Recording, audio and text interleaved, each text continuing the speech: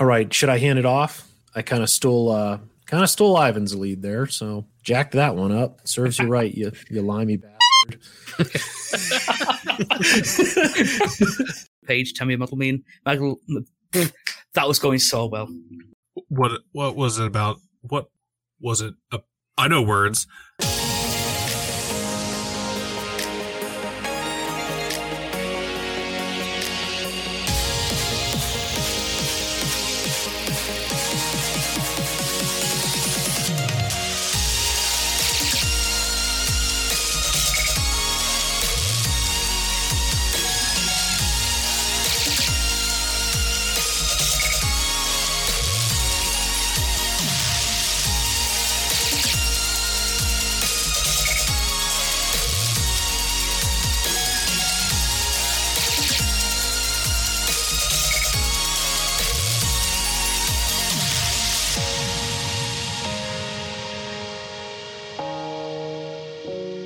All right, welcome to episode 42 of the Plastic Posse podcast. We are here with some of my great co-hosts. Tonight I have with me Scott Gentry, the man, the myth, the legend from Utah, the big boy from DC, TJ, and Ivan, he speaks proper English, Taylor, from our, from the Queensland across the pond in England. How are you gentlemen doing tonight? Doing great. How are you, JB? I'm fantastic. You told me to have an intro, so I went with it.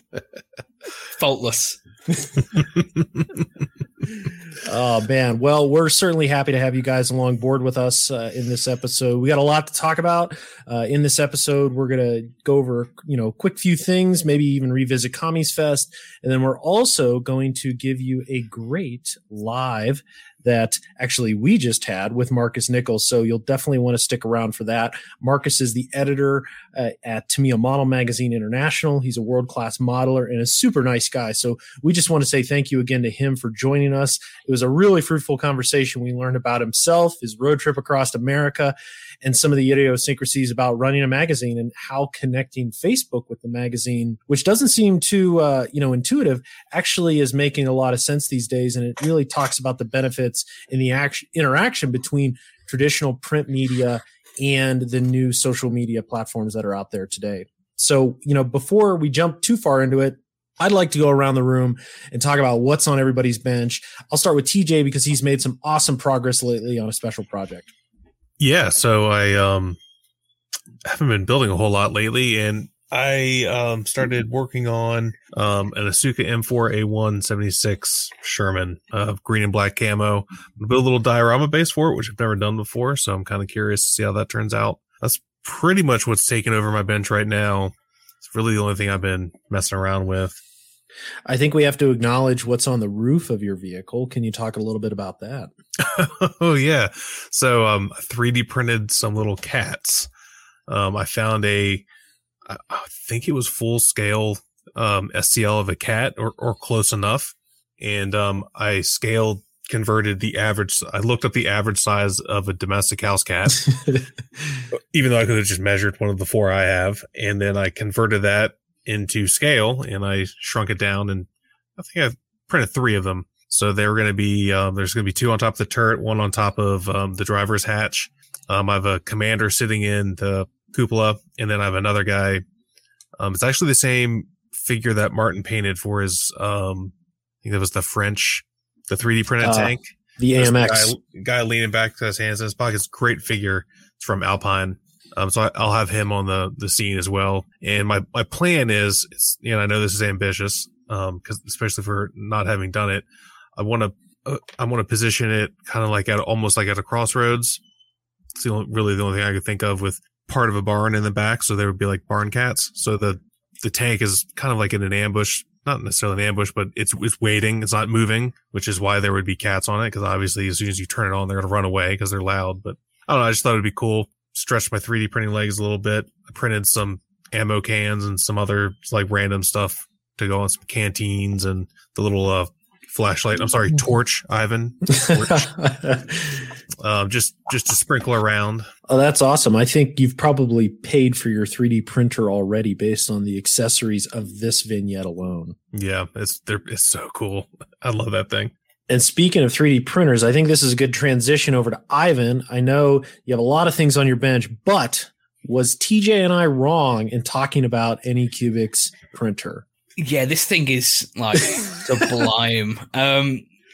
Like you, I had the Photon S, and I was just thinking, it's just something wrong with it. Tried this one, no tinkering whatsoever, straight out the box. It's like, whoa, these prints are good. Like, no print lines, just faultless. So the electric bill's gone up a lot this month because it's just been non-stop throughout the night. The problem with I've woke up at 5 a.m. hearing the humming through my wall. That's really annoying, but the prints are worth it. As well as the printer, which is now paying for itself. I've spent a fortune on like Loot Studio files and like Witcher STLs, and I've been getting my money's worth because the prints are exquisite. Now I just need to paint them. I printed the Banshee bust from Loot Studios, which was, as soon as I saw it, I messaged TJ saying, can I get this? Like, because it was an older model. I didn't know if I could like go back in history and get it, and I could. So I printed that straight away. Looks amazing. I'm going to try some OSL, object source lighting with the lantern she's carrying. I've never tried it in my life, so I don't know how good this is going to look, but that printer is like shockingly good. It's like I've seen your prints, what you guys have been doing, and it looks really cool. But when you see it in person, it's like, whoa, that's really good. I would pay for this if like someone was selling it. It's really good. Yeah, some of the stuff you've made is absolutely exquisite. And I'm just happy to see literally take it out of the box, plug it in, and go. Yeah. And I got to throw something else on mine tonight. And maybe that's a good segue over to Scott, who conveniently has one as well, but he wasn't feeling our 4K environment. He had to go up a class. We're simpletons now. So Scott over there with the 6K and you Ivan have the same size, basically a bathtub for washing your prints because they're so massive. But yeah, Scott, tell us a little bit about your printer and your wash and cure station. Yeah, I didn't go up in resolution as much as just wanted the bigger build plate. And so, I picked up the Photon Mono 6K. It looks great. The build plate looks really good. I've just been putting together, since I haven't been into it like you guys have, I've had to kind of pick up all the accoutrements that you need, the plastic tablecloths and the trays and all the IPA and stuff. So last step is just to put some UV protective coating on the windows in the room I'm going to do so I don't expose any of my resin, and then I'll be ready to go. So I think probably early next week I'll be joining you guys doing some 3D printing. Yeah, it's seriously addictive. Yeah, it's unbelievable. I'm pretty excited. A friend of mine picked up a Frozen Mighty, and then he just never set it up. But he bought about 20 files, science fiction, mostly Star Wars kind of stuff, files. And so I'm really excited to see what these things can do and start to learn the craft. What you guys have been doing, those Witcher prints you did, Ivan, those are terrific. And John and TJ, the stuff you've been doing looks just amazing. Yeah, it's really amazing. And I will say one thing, Scott, you kind of hinted at it, safety first. I go through gloves on every print. I'm extremely cautious when handling these things, knowing the health risks of handling the uncured resin. So I just want to make it sure that our listeners know that, if you do get one, safety first, it's important to have, proper PPE. I actually even wear glasses when I chip stuff off the build plate because sometimes, the last thing you want is a drip of resin in the eye. So I'm overly cautious, but I try to be pretty good about it. And then I have a trash can right there. So paper towel, gloves, trash can, no shortage of things to soak up spilled resin. But anyway, they are super fun, super enjoyable, and I can't wait to do more. Actually, TJ, right before this recording, you had commented on a group build. I think it was in our group where they had the STLs of the light guards for the Sherman. And I went on to Cults and bought them right away because it was like $3 for the STL. And now I'm set for life for Sherman 135th scale light guards. It's insane. Worth every penny. Seriously. When you think about now, don't get me wrong, there's a lot of great stuff out there, I think, for 3D printing that's available for people who don't have a printer. But if you do have a printer, the ability to get digital files for cheap it's next. It's just unbelievable. We're in a truly new age. Well, thanks for that update, guys. I appreciate the common theme that we have in our group now. So, with that, I'm going to pass over to Scott to talk a little bit about our Patreon account. Yeah, thanks, John. Well, we've had just fantastic support. A lot of new people joining the show as patrons. And before we get into that and talking about our Posse Outriders that we really appreciate so much, we also just want to take a minute to thank our amazing sponsors. We've got Value Gear Resin, which is just amazing. Steve Munsell, who we're going to talk about here again in a second. We've got a 48-hour group build that by the time this comes out will have already happened. Steve threw us an incredible box of resin for that. Of course, Tankcraft, and JB and I did a live on Facebook last night to go over their exciting new 3D printed Tiger Track links and T34 links as well. So if you want to check that out, it's on our Facebook page. And of course, they contributed to the group build as well, giving us items to auction off. And also want to acknowledge Fred Medell, who joined us a couple weeks ago from Tamiya USA. They threw us a couple of kits to auction off for Malcolm's charity models for heroes, and just wanted to express the Posse's appreciation to all three of those amazing companies that we do a lot with, and they're just terrific. So Posse Outriders, we've got the voice of Bob, a good friend of the show. We've got Steve Munsell from Value Gear Resin, the master, the man, great friend. We're going to hang out with him at Nats. We've got Lee Fogel. We've got David Bridges. We've got Matthew Johnston, John Vitkus, Robert Morales, Jamie Stokes, Craig Jarbo, Jared Cowell, JC Osborne, good friend JC, Mike Bird, Jeremy Elliott, Mike Talley, Steve Baker, the man, the myth, the contest winner. We got mediocre middle-aged modeler. We've got Dan Knopfel. We've got Rick Lewis, Eric DeGleish, Brian McFeeters, Bruce the Model Noob, Eric Semmelmayer, Matthew O'Meara, Panzerman 2010. We've got our good friend Grant Mayberry, Paul Alexander Crystal, David Waples, Ethan Eidenmill, Steve Shaper, Rick Cooper, and Jamie Adamson. We really, really appreciate your support. It really helps us to bring these shows to you with hosting costs, production costs. So thanks a lot, guys. Really appreciate it. Okay, so now it's time for our interview that we did live with Marcus Nichols from Tamiya Model Magazine International and Doolittle Media. We had a really fun time sitting with Marcus and picking his brains about all the things he does and all the goings on with Tamiya Model Magazine International Facebook page. So we hope you enjoy this as much as we did.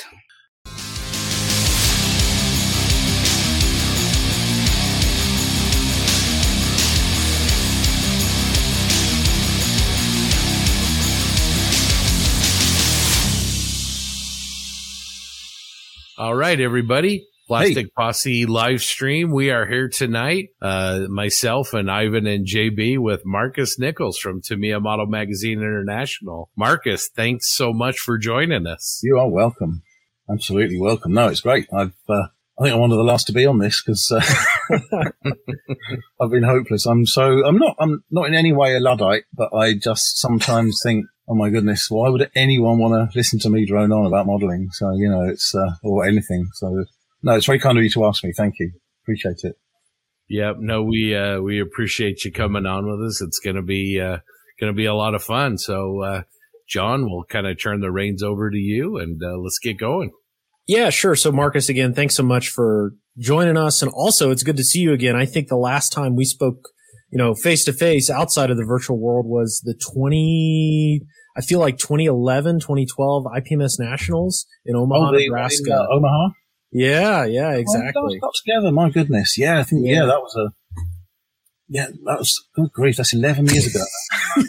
Yeah. Time flies when you're having fun. So it sure does. It does. Again, certainly thank you so much for joining us. Maybe to just start off with our listeners, can you tell us a little bit about yourself and maybe more the personal side of, your professional development and how you came into, your current role? Well, I hope you're sitting comfortably. Dear. I mean, I've actually, because I have been a bit kind of behind the curve on the podcasts. And so this afternoon I've been listening up to everyone else's just to see what they're saying. And it's one recurring thing is that I think we were all modelers. I mean, I'm 55. And so I was building models. I started at the age of 8, I think, in the 70s. my dad was an architect, and so he was very much of the generation of building his own architectural models, because he was an aero modeler. He used to actually buy Aero Modeler magazine, which we now publish, which is kind of a strange circle being completed. And so he was very natural model maker, building model buildings, architectural models with balsa wood and card and so on, and so it was absolutely natural that he would have given me a kit. So I built models from a young age, like everyone, and then you get to, I don't know, what age would have I stopped? Probably when I went to college, at 16, and then you find other things are going on, young ladies and alcohol and all sorts of terrible things like that. So yeah, that came to a complete halt. And then I picked it up again after, I don't know, I'm going to say late 80s, I suppose, when I was, settled down, not settled down at all, but, things had just changed. And I was actually I live about 20 miles out of London. And so frequent trips into the West End meant that I always end up at a massive toy store called Hamleys, which is, I suppose, a little bit like the old FAO Schwartz in New York City. And they used to have a model kit department. It actually wasn't terrible for a mainstream store. And I saw a Tamiya, I think it was the 250 half track. And I thought, oh, that's nice. And so I bought that. And at the similar time, I had been looking at some Verlinden catalogues, which were kind of hot and new then. I thought, I can do this, and painted this 250. And it was absolutely terrible, of course. And I just thought I've got to, learn how it was the shading technique was all really, really the thing I wanted to learn. I just absolutely no clue about how to do that. But I consider myself a photographer, which is odd. If I had to pin down a profession, even though I've been an editor for a long time, because that's what I studied at college. And I won't bore you with the total ins and outs, but I ended up getting a job in the dark rooms at a company then called Argus Specialist Publications in the town where I live that produced Scale Models magazine, original military modeling, Model Engineer, and about 25 other sort of craft hobby titles. And when I was in there, I met a chap called Ken Jones, who was the editor of Military Modeling, and another gent called Kelvin Barber, who was the Scale Models editor. And they gave me a ton of, a good number of kits just to fiddle with and play with, and reviewed a few for them. And then my old granddad died in about 1990 and left me a few thousand, not a vast amount of money, but to go travelling with. He said, go and travel.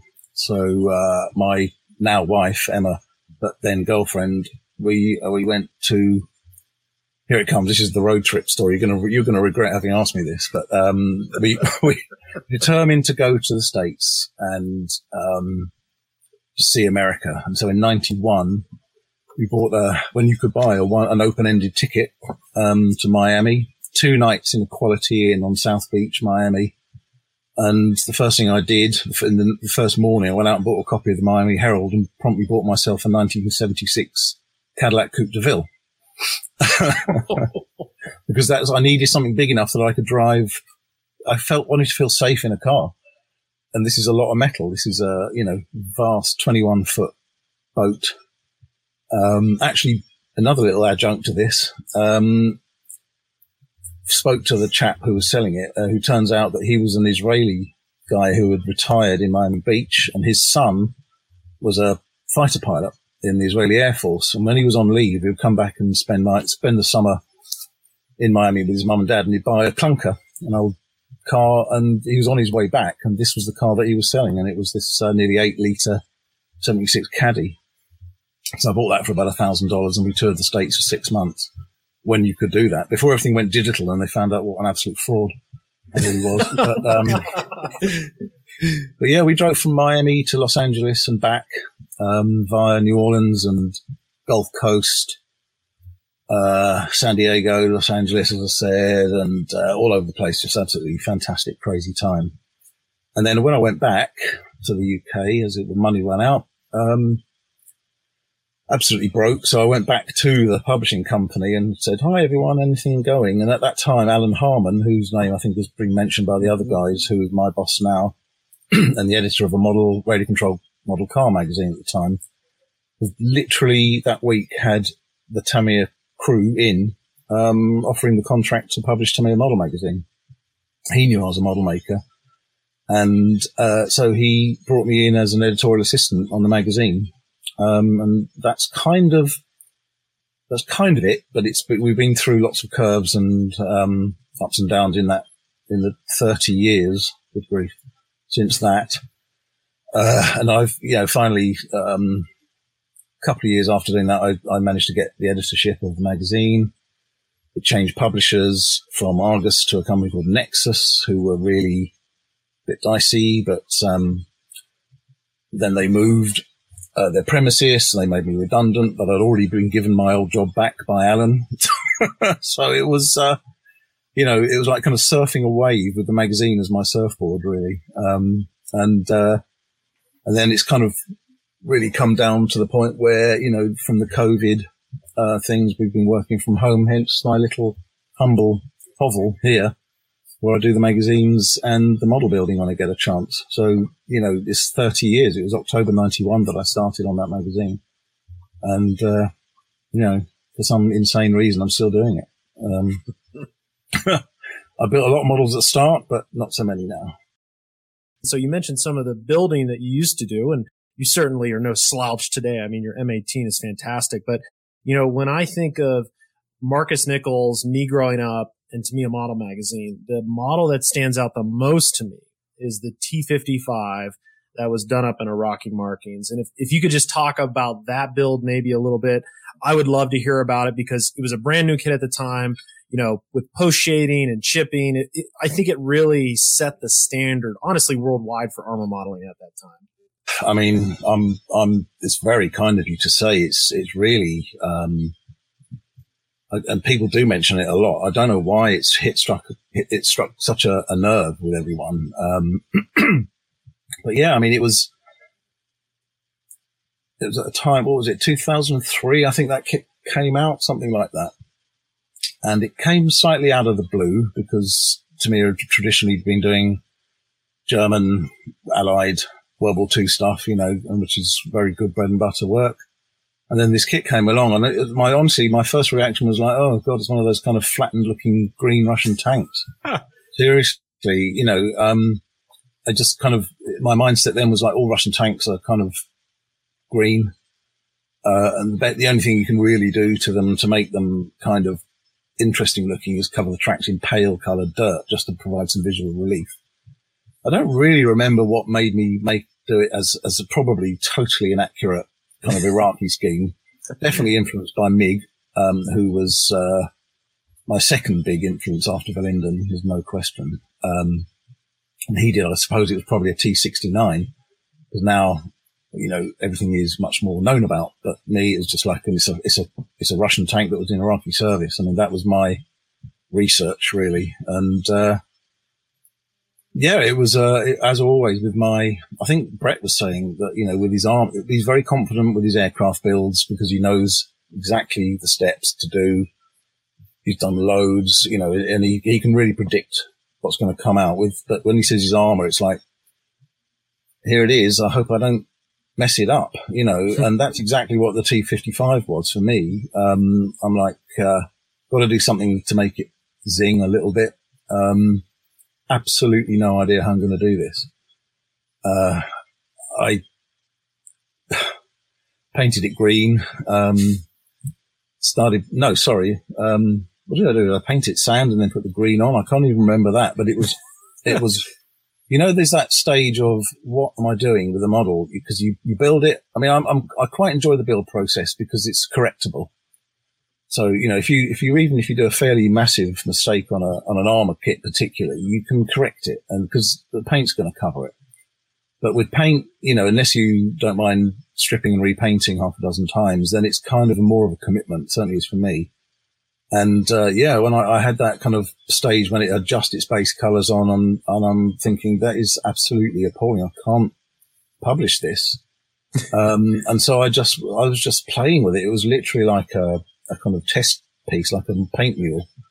And it was at the time when I was really, really into pastels, and found that I, really use those a lot on that model. I'm not so confident with them now, strangely, but with that thing, frill model tracks, which are pretty bulletproof, so they went in to a pot of liquid pigment until they were just, you couldn't even tell what they were. They were just a blob of track, and then laid them out overnight. It was the old Humbrol naphthalene thinner, so I was probably destroyed my lungs with that one. But then it dried out just like real mud, kind of picked them up and gave them a kind of crack on the model bench surface. Most of the dust kind of flew off. And then I'm thinking, well, I'll sand the running treads off. And, hey presto, I had these kind of pale, dusty, dry mud encrusted tracks. And that's kind of what actually kept the build going. And then just went in and did heaps of pretty unrealistic chipping and scratching and scoring. What people are doing now, like Martin Kovac, Les Plaskett, who I still think is one of the greatest modelers out there. Absolutely love his stuff.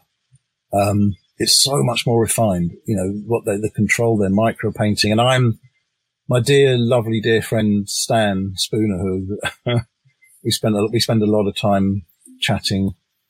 And he said to me once, actually, I suppose it's a kind of a backhanded compliment, but he said, what I love about your work, Marcus, is that you're so committed. And it's like, when you say committed, like throwing yourself off a cliff committed, you know what I mean? I just thought, I do commit. I have to finish the models. I don't have the option of saying this isn't going very well, but it's a new Tamiya kit. I'll put it back, come back 6 months. It has to be finished. Otherwise there's nothing for the cover. So, that was quite funny. And, I was committed with the T55. But then, it went in the magazine and everyone seemed to like it. And then Mr. Tamiya wrote to me, big head, but he said, I love this. If I can have it, please, I'll bring you to Japan for a week. That's a great deal. Like, I'm at my back, go on then, So and that coincided actually, because again, Stan was talking about the TamiyaCon shows back in the early 2000s, which were terrific, and it was the best prize in model making by far. And I was very lucky enough to be able to go to a handful of those shows.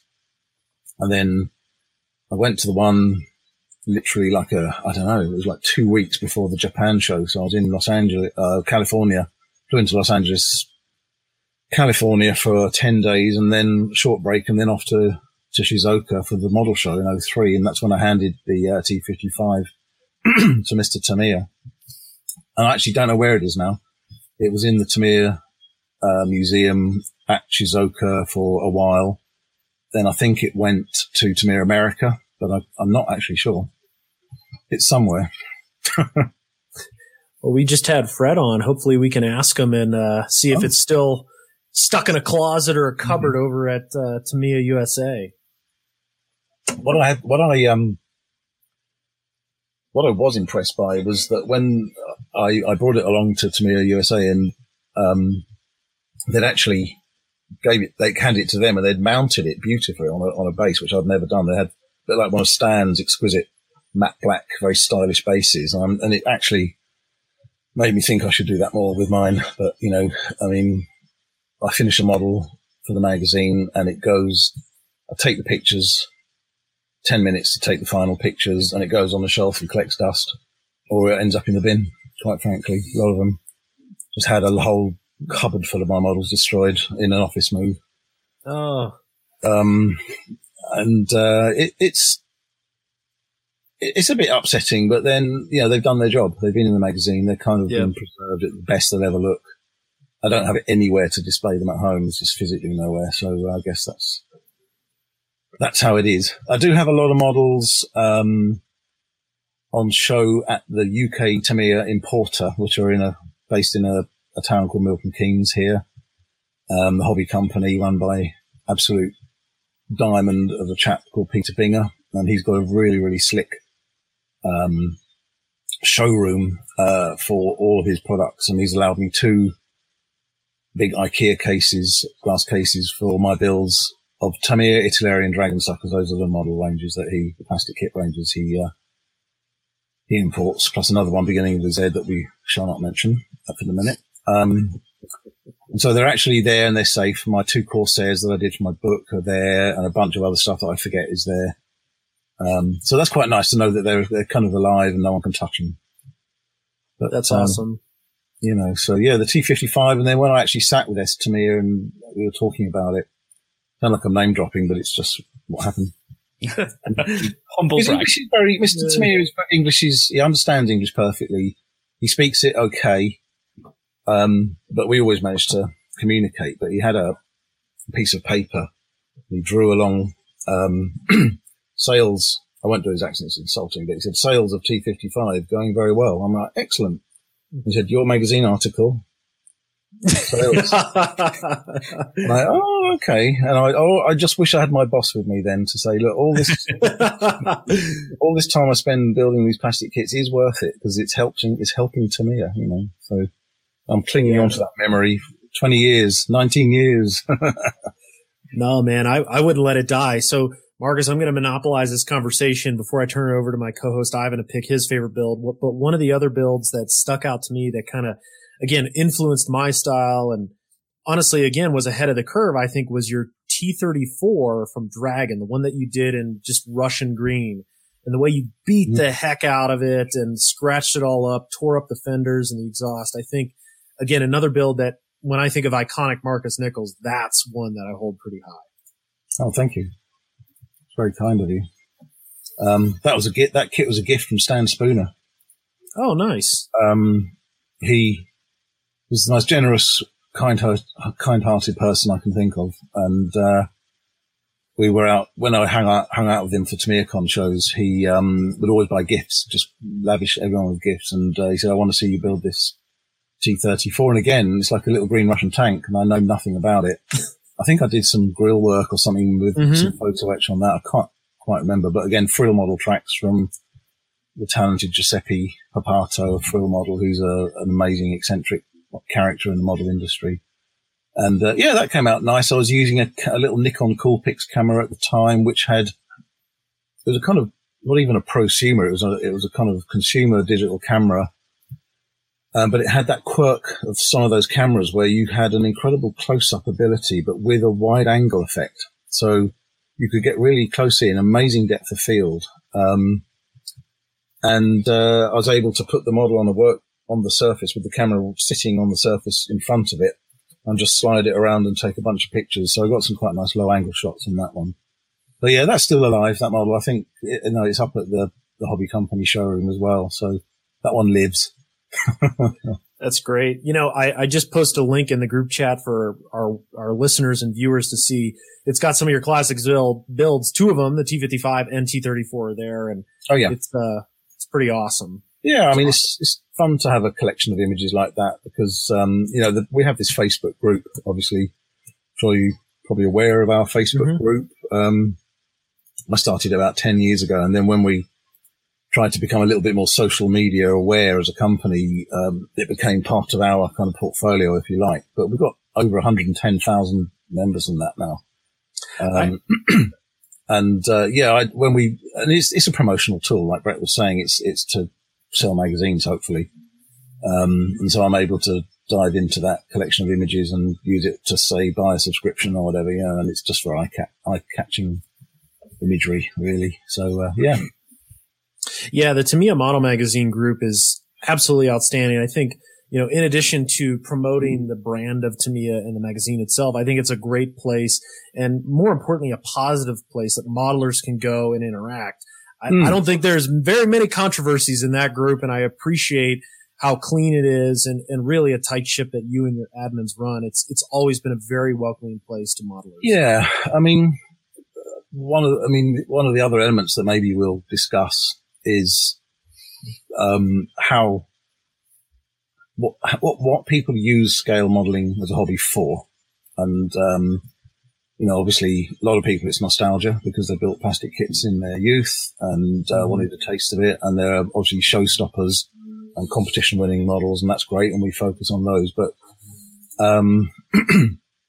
one of the key factors for me, and I've had this expressed to me on numerous occasions, is that people use scale modeling as a kind of therapy, for say mental health or personal issues or relaxation, but just as a break from stuff.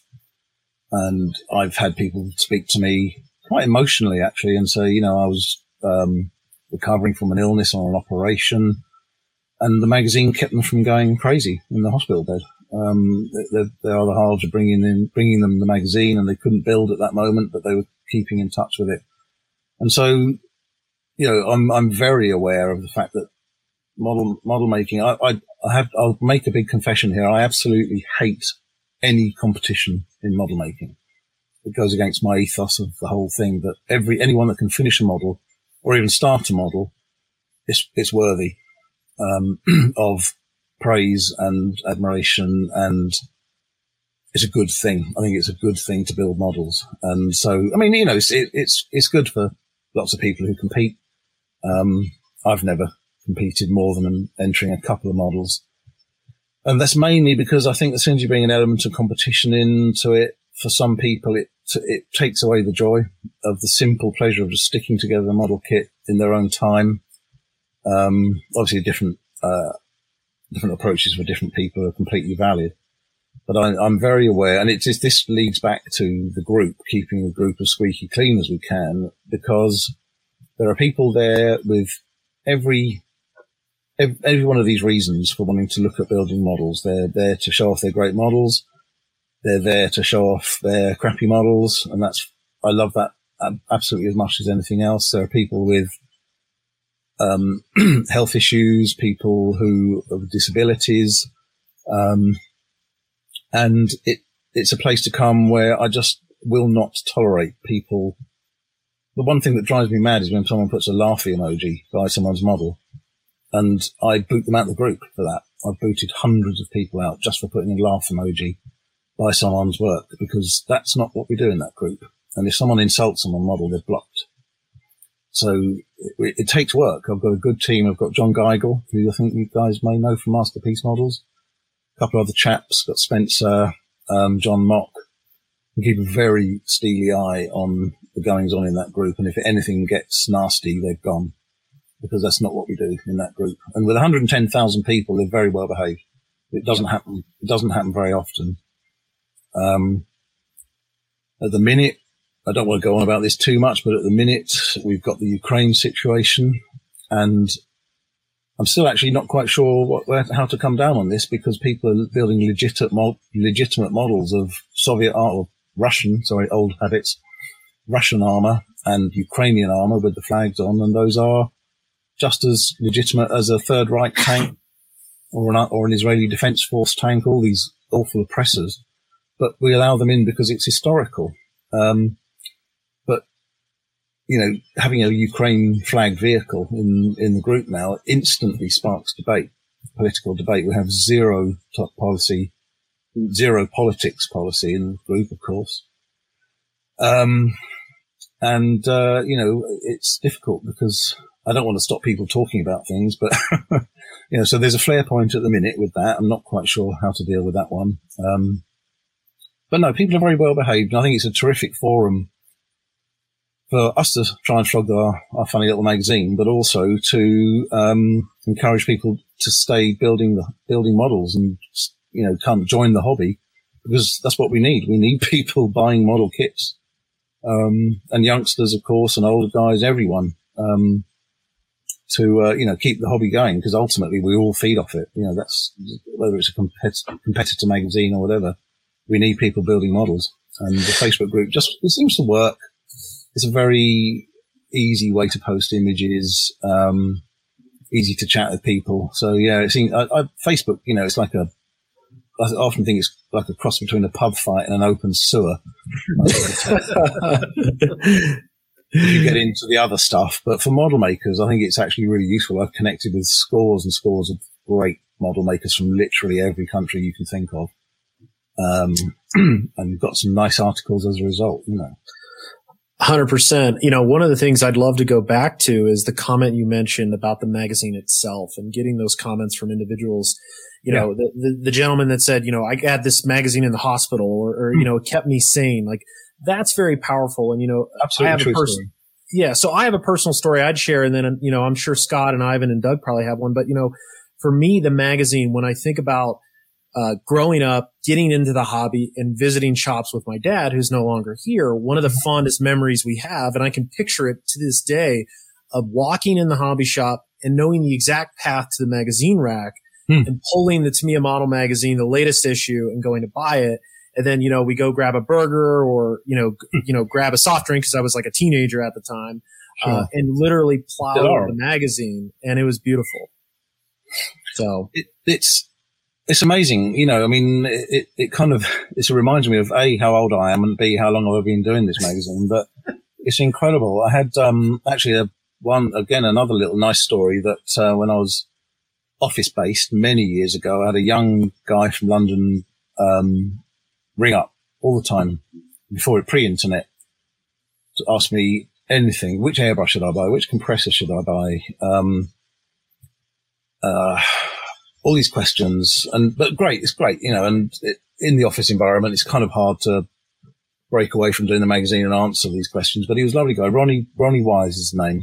And then he went quiet for a few years. Then he came back to me and said, I've improved my modeling. Do you want to see them? And this is when we were just being able to start emailing. This is how long it's been. And they sent some of his model pictures, and they were absolutely fantastic. And then a few years later on from that, he had a model in the magazine and on the cover. So I was conversing with him from a pre-teen right up to, and now he is an incredibly talented, I don't actually know what you call it, but he lives in Jerusalem, and he carves these amazing silver works for religious texts in Jerusalem. So it's this amazing, like the Talmud, he's, like silver cases for this stuff. And this kid is a grown-up adult with children himself and still builds models, and we keep in touch. And that's wonderful. I've seen him grow up through Tamiya magazine. It's absolutely extraordinary. So there's that element. And yeah, like I said, I've had numerous people say to me, the magazine really has kept me going. And that sounds really it's pompous of me. I don't mean it to sound like that, but I don't think it sounds pompous at all. I mean, you've spoken sort of about how you've shared some great stories about how each modeler is really an individual and expresses their individuality through modeling. And then there's this community aspect. I mean, you've got 110,000 people that all behave, which is almost a miracle. I know it is. I'm a member of various groups on Facebook shouldn't be really, but and the level, and they're all adults, and the level of behavior is just infantile, and I leave them, these are obviously non-modeling groups, I hasten to add, but, no, our guys, there's a general level of respect, and you do obviously, like in life, you get people who just can't be very nice, but, it kind of self-moderates as well, because, others will come in and say, actually, no, you're wrong there, but, let me show you an example of how you're wrong, not what you're saying is wrong, but what the fact you stated about this color or that color. And then more often than not, people say, oh, actually, yeah, I didn't know that. Thanks. You've informed me. So thank you. Yeah, I mean, I never ever thought that the Facebook group would grow like this. Facebook have changed the rules recently, and it makes it harder to police, because it was a simple case of applying to be a member and then you were in. Now I think anyone can comment until we okay it, and we get a lot of spam or attempted spam. But, it's doable. It's an hour a day, probably, to maybe 2 to interact with that, with the morning tea. I'm English, so I have tea. Ivan, I'm waiting for one of your corrections on English versus American. No, you've been pretty faultless so far. No, but and the thing is with a magazine, I do 2 magazines. I'm probably aware, like I share the model. Oh God, what's it called? Military Illustrated Modeler. We've got MIMS and MMI and TMMI and MAI, which I think Brett explained amply that it was an existing magazine that had been going called Military Illustrated, nothing to do with modeling.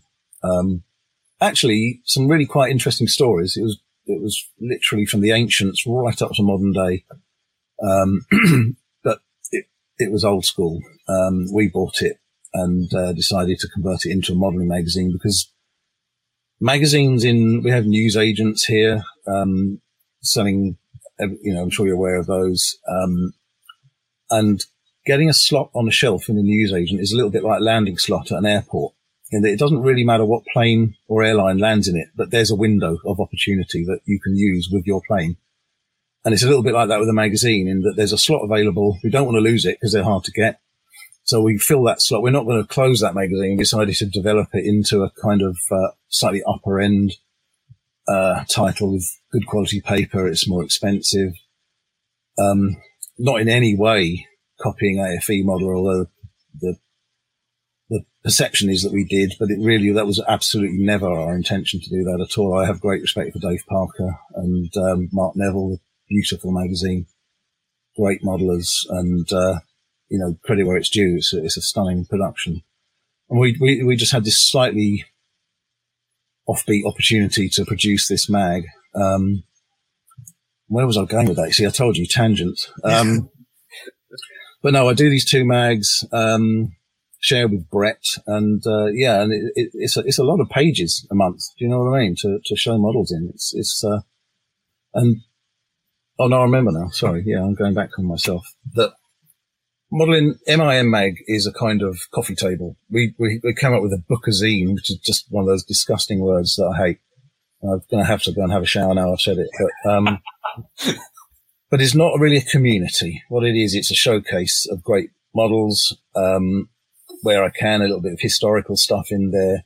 But with the Tamiya Model magazine, we've got more kind of community type stuff. So we've got my little page at the back. I was on furlough for 2 years with COVID, so I wasn't editing that magazine. It was completely taken care of by Brett and my boss Alan. So I didn't have my editor's page for a long time, but I'm back now with that.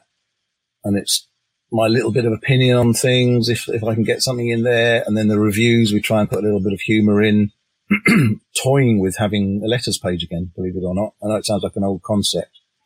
Or maybe best comments off the Facebook group or something like that. But I'd like to have a bit more crossover with the magazine and the Facebook community there. And I think a magazine it's a little bit like a little community, a little bit of home, that it arrives on the same day each month and same format. There's a comfort and familiarity with it, but with new content. And you build up loyalty that way. And we've got an extremely loyal following, luckily for us. So, I think it's very important. And community in the modeling world is very evident when you look at Telford, and the US NATS shows. Everyone knows each other. It's absolutely extraordinary, It's like a gathering of like minds, Oh, for sure. I mean, model shows are the penultimate, social environment for scale modelers.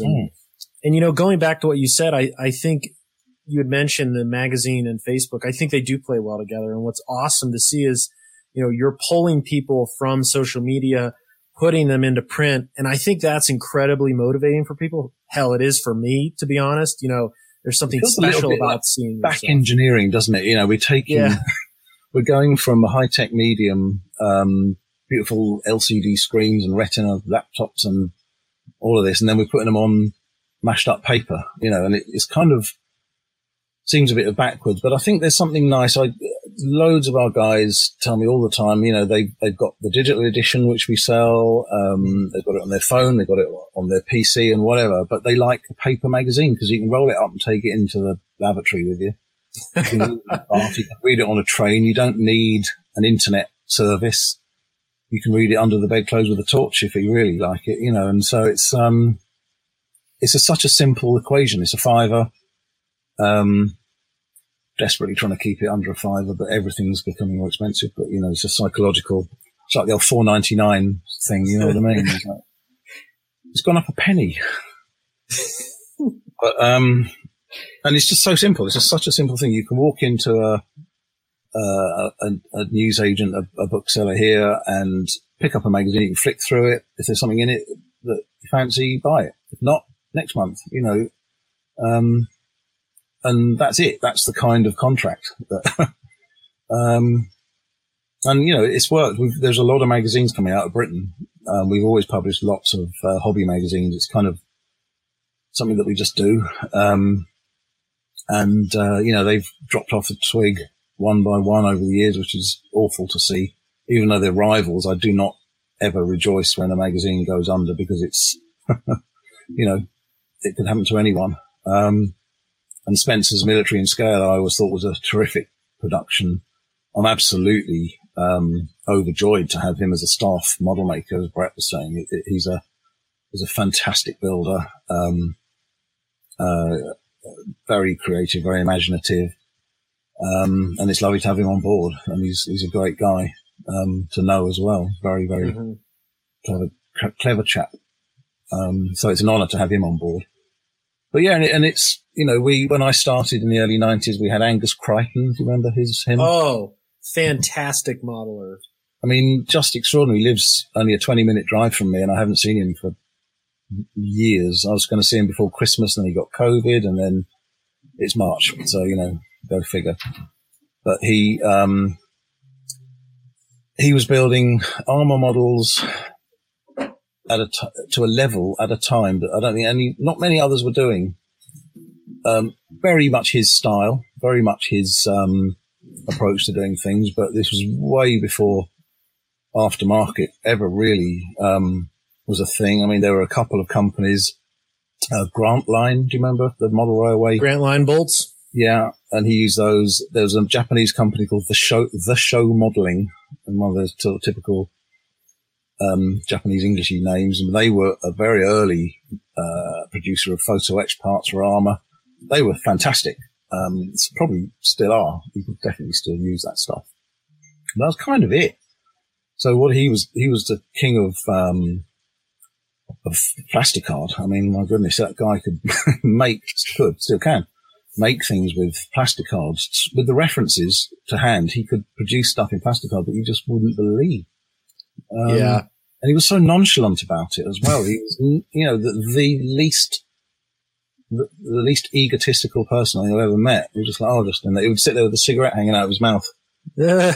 And then when he put the paint in his airbrush, he'd put it in his mouth, pour it that while he's building the model, he'd have his airbrush in his mouth. And I'd sit there, and he's also a taxidermist or taxidermist, I'm not sure. So he had a living owl that lived in his shed with him, plus stuffed examples of animals all throughout his house. And the owls did swoop down once and grab one of his armor models in its talons. So that owl is now stuffed. Speaking of Angus Crichton. Oh, yeah. His classic book. This still holds up today. It's even got the little Tamiya badge on part one. Yeah, part one. I look forward to part two. I have zero right to comment on Angus's 20-year gap between parts 1 and 2, because I've got a book in that's supposed to. I promised 3 years ago. Then we had COVID, and I used that as a kind of rolling excuse. And I'm absolutely ashamed that I haven't produced it, but it's the one on the how to build on the P-38 Lightning. It's almost ready.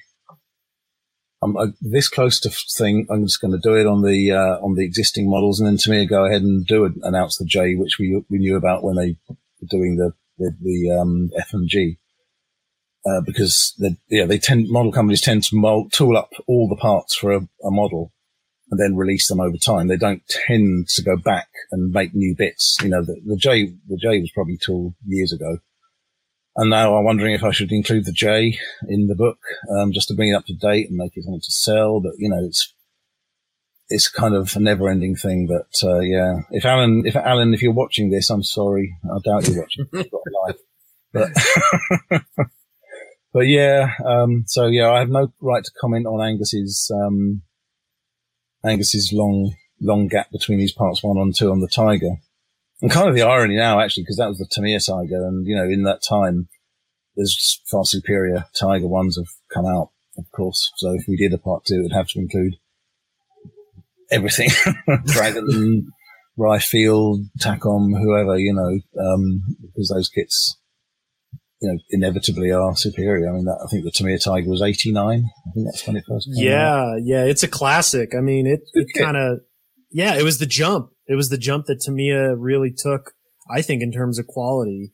And it's one of those ones where, if someone says to me, I want to build a tank kit, which you recommend, apart from the Interleave road wheels, I would say Tiger 1, you know, it's just the box really. The Tamiya kit goes together pretty nicely still. Molds haven't worn out.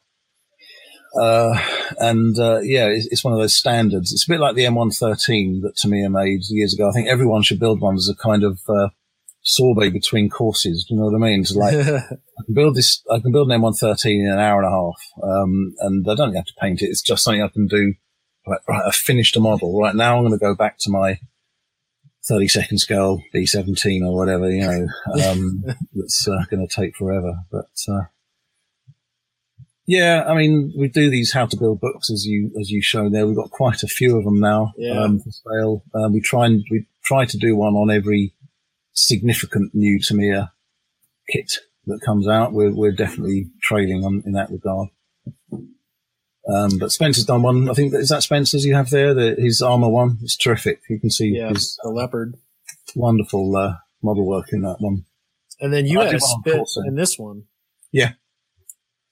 We did one in the Revell Spitfire. We got there. I can't lose track of what we've done now. They're fairly short run books, so we sell out. We need to do reprints. The Mustang one is totally sold out.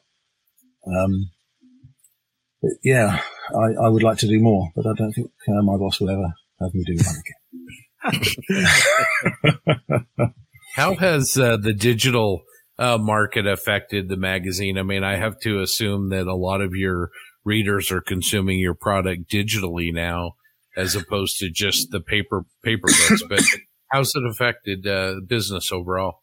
Well, it's interesting because we kind of when the internet, you know, the internet's been going for a long time, obviously, but there have been certain kind of changes of gear when you kind of think, oh, they can do that now. You know, like when you could get proper high resolution imagery through when broadband really came along, because, you know, you can't really do anything on dial-up. But when faster internet speeds became a thing, people could suddenly get nice quality pictures, big, nice quality pictures on their computers. And we were worried, you know, and it could wipe us out. But actually, it didn't. Of course, it takes a chunk out of anything because we're a kind of old-fashioned industry in some ways. But it's kind of come to complement us. So we have a official digital edition of the magazine that people subscribe to. Obviously, much less expensive than the printed edition. And it's quite nice because the pictures are zoomable, so you know it actually has some advantages over a paper edition. But with the advent of social media, which has been, I think, terrific for model making on the whole, we can promote the mags that way. And yeah, like I said before, there is something nice about having a wad of paper in your hand with nice color pictures, big pictures, and also a complete story. Because one of the things that I still find a little bit on, let's say, blogs, not so much videos, but you don't, you know, the story that model builds can ramble on and on and on for an interminable amount of time, and you don't, you know, it can take weeks to get to the conclusion of someone's model build. And it can be, I find that a little bit frustrating. With the magazine, you know, it's all in one package. We try not to do two-parters. Having said that, we've got a two-parter at the minute, but, you know, I think 2 months is as long as anyone should have to wait to get the complete article. But overwhelmingly, you know, you've got standalone readable pieces,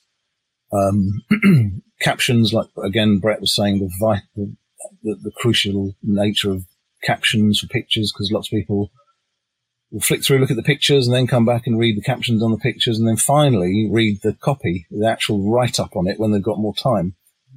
But no, I think that there's still very much a place for the printed magazine in the hobby world at the minute. You know, we've tried to adapt, but you know, our readers are generally kind of old codgers like me, so not exclusively, of course. And they're used to a magazine. You know, they like the continuity of it.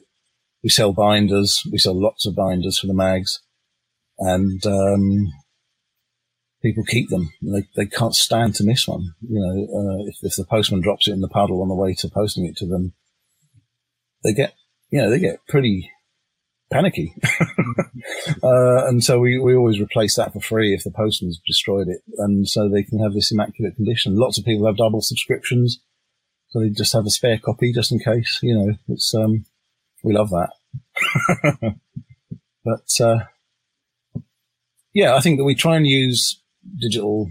You can't treat it as an enemy because it's, you know, it's like trying to hold back the waves. So I try and integrate the two things as well as I can. Sadly, some people on the Facebook group don't even realize that we are a magazine, an actual magazine. So, you know, I try and emphasize that occasionally with my silly little posts that I hope people find funny and don't think I'm a complete idiot. Not a bookazine, though. Not a bookazine, no. Otherwise, it could venture into the world of edutainment. All these words. Ivan, come on. Well, one thing. I think we've got the echo back, haven't we? There we are. One thing, going back to kind of what you said, although a lot of the subscribers to the magazine absolutely love a physical copy, I know myself, JB, and TJ, we've all contributed to these magazines under the Doolittle umbrella. It's also your contributors who love having that physical print and being like, that's mine. It's like, it's cool seeing it on a screen, but when you've got it, it's like, that's me in print. It's there. Absolutely. And am I feeding back still? No, you could do. You can hear me. Okay. Yeah. Little details that I love the fact that in the UK, every single thing that is published that's a serial print a copy of it has to go into the British Library. Every single, whether it's a book, magazine, everything has to be recorded in the British Library. So every one of my magazines, perfect condition, has been buried in the bowels of the British Library in King's Cross in London. And they have tens of millions of publications in there. And for anyone can go and check it out just to make sure it happened. And I quite like that. You know, I like the fact that there's a kind of legacy of these mags out there in people's collections, and they can show their mates. Absolutely no problem about someone taking the latest issue to the model club and handing it around. You know, if it encourages one extra person to buy a copy, then that's all good. You know, and yeah, actually having that mag is quite a nice thing. I think it's tangible. It's so simple. You know. Yeah, I'll be honest. I'm just stoked to hear that my work's in the British Library. I think, I think I'm good. I've made something that's worth keeping around. Who knew? I know exactly. We're immortal. I don't know where exactly they keep it. Probably in the loos or something. You know, Bazalget's famous London sewer system is probably lined with these magazines. You know, I don't know, but I think it does still, even with all the things that have happened to media over the recent years, I think that it still lends, hopefully at least, an air of credibility to something, you know, that an editor somewhere has said, yes, that's good enough for publication. And it goes through the slightly convoluted, process of publishing it. I mean, Brett was describing, you know, how an article comes to fruition. And it used to be a case of someone sending in sometimes handwritten reviews, and then later typewriter written reviews. And we would use OCR. Do you remember OCR? Optical character recognition software. So you would scan this piece of paper and it would make it almost into English. Which you then had to reread and retype. And then then we'd put it on a floppy disk in the post, and it would go off to a typesetter who would then send back the next day or the day after sheets of A4 paper with the article in columns of solid text in the right typeface, the right size, column width. That would be then handed to the designer, who would physically cut that up into strips and then use a wax machine to stick it down onto a bigger piece of paper. And that's how I started with the magazine. It was an absolutely antiquarian process. It was only a few steps up from letterpress, really. And then we got all modern, and we had a single internet line that overnight you could send 3 photographs to the printers. Then we had these big removable hard drives that we would physically wrap in bubble wrap and send to our typesetters, who are in Cornwall, of all places. It was very convenient, 250 miles away. And then obviously now it's all just WeTransfer. That is the advent of WeTransfer is an absolute miracle of science, quite frankly. If they start charging for the free service, then I'm in a world of hurt. But the way it's progressed is extraordinary. It's and I can run the whole magazine from this laptop here. So. And then we we still put all that technology and make a little paper booklet out of it. Seems a bit bonkers, but like we said, people like it. I hope. I remember. Sorry, go on. No, go ahead. No, please. I remember back in 2016, I published a Subaru I built onto the template page. And you sent me a message saying, I want this in the magazine. And I was blown away by that. I was like, whoa, this is the big deal. I remember it. Do you still approach people with this in the same manner? You see a build you like and just be like, hey, I want this for the magazine. Would you be up for that? Oh, absolutely. Yeah, absolutely. That's, well, I'm not actually putting the magazines, putting them together, but, processing the text and the imagery and picking the ones I want. Yeah, well, one of my key roles is to find people that want to write for me. They're either experienced, they've done it before, and so they know the score with it, or they're completely green, they're completely new, and it's just a beautiful model. Yet again, just to mention Brett's chat, obviously it's got to be a good model, but the next main thing is the photography. We can't publish rubbish photographs. You can do so much with them in Photoshop, but they need to be well lit, good depth of field, all the usual things. Taken with a camera that can produce files of at least 2 megabytes in size. I know it's a kind of very rough measure of it, but a lot of cameras now can take raw images, as Canon RAW or Nikon or whatever. I always like to have those because that gives me the most flexibility. Gosh, where was I going with that one? I've lost my thread again. But no, I do. I'm attracted obviously to a beautiful model, but it's got to be great pictures. The writing we can always work with. That's the most malleable thing. So, I actually prefer people to write in their native language, and then I run it through Google Translate, because that's the AI in that is getting better and better all the time. And if people who can write a bit of English write it in English, but, only semi-English, then unpicking that is a real chore. It's a real chore. And it'll convert Japanese. I've had Finnish text, Russian for sure. And Google just takes it in its stride. It's absolutely extraordinary. And that can always be polished up. Can always beef out the text, but always on the lookout for new writers, keeping it fresh, new styles, new inspirations that people are getting. I'm going to get his name wrong, but Daniel, oh my goodness, I'm going to have to look. He's an American modeler. I think he's in South Carolina, but he's got this terrific article.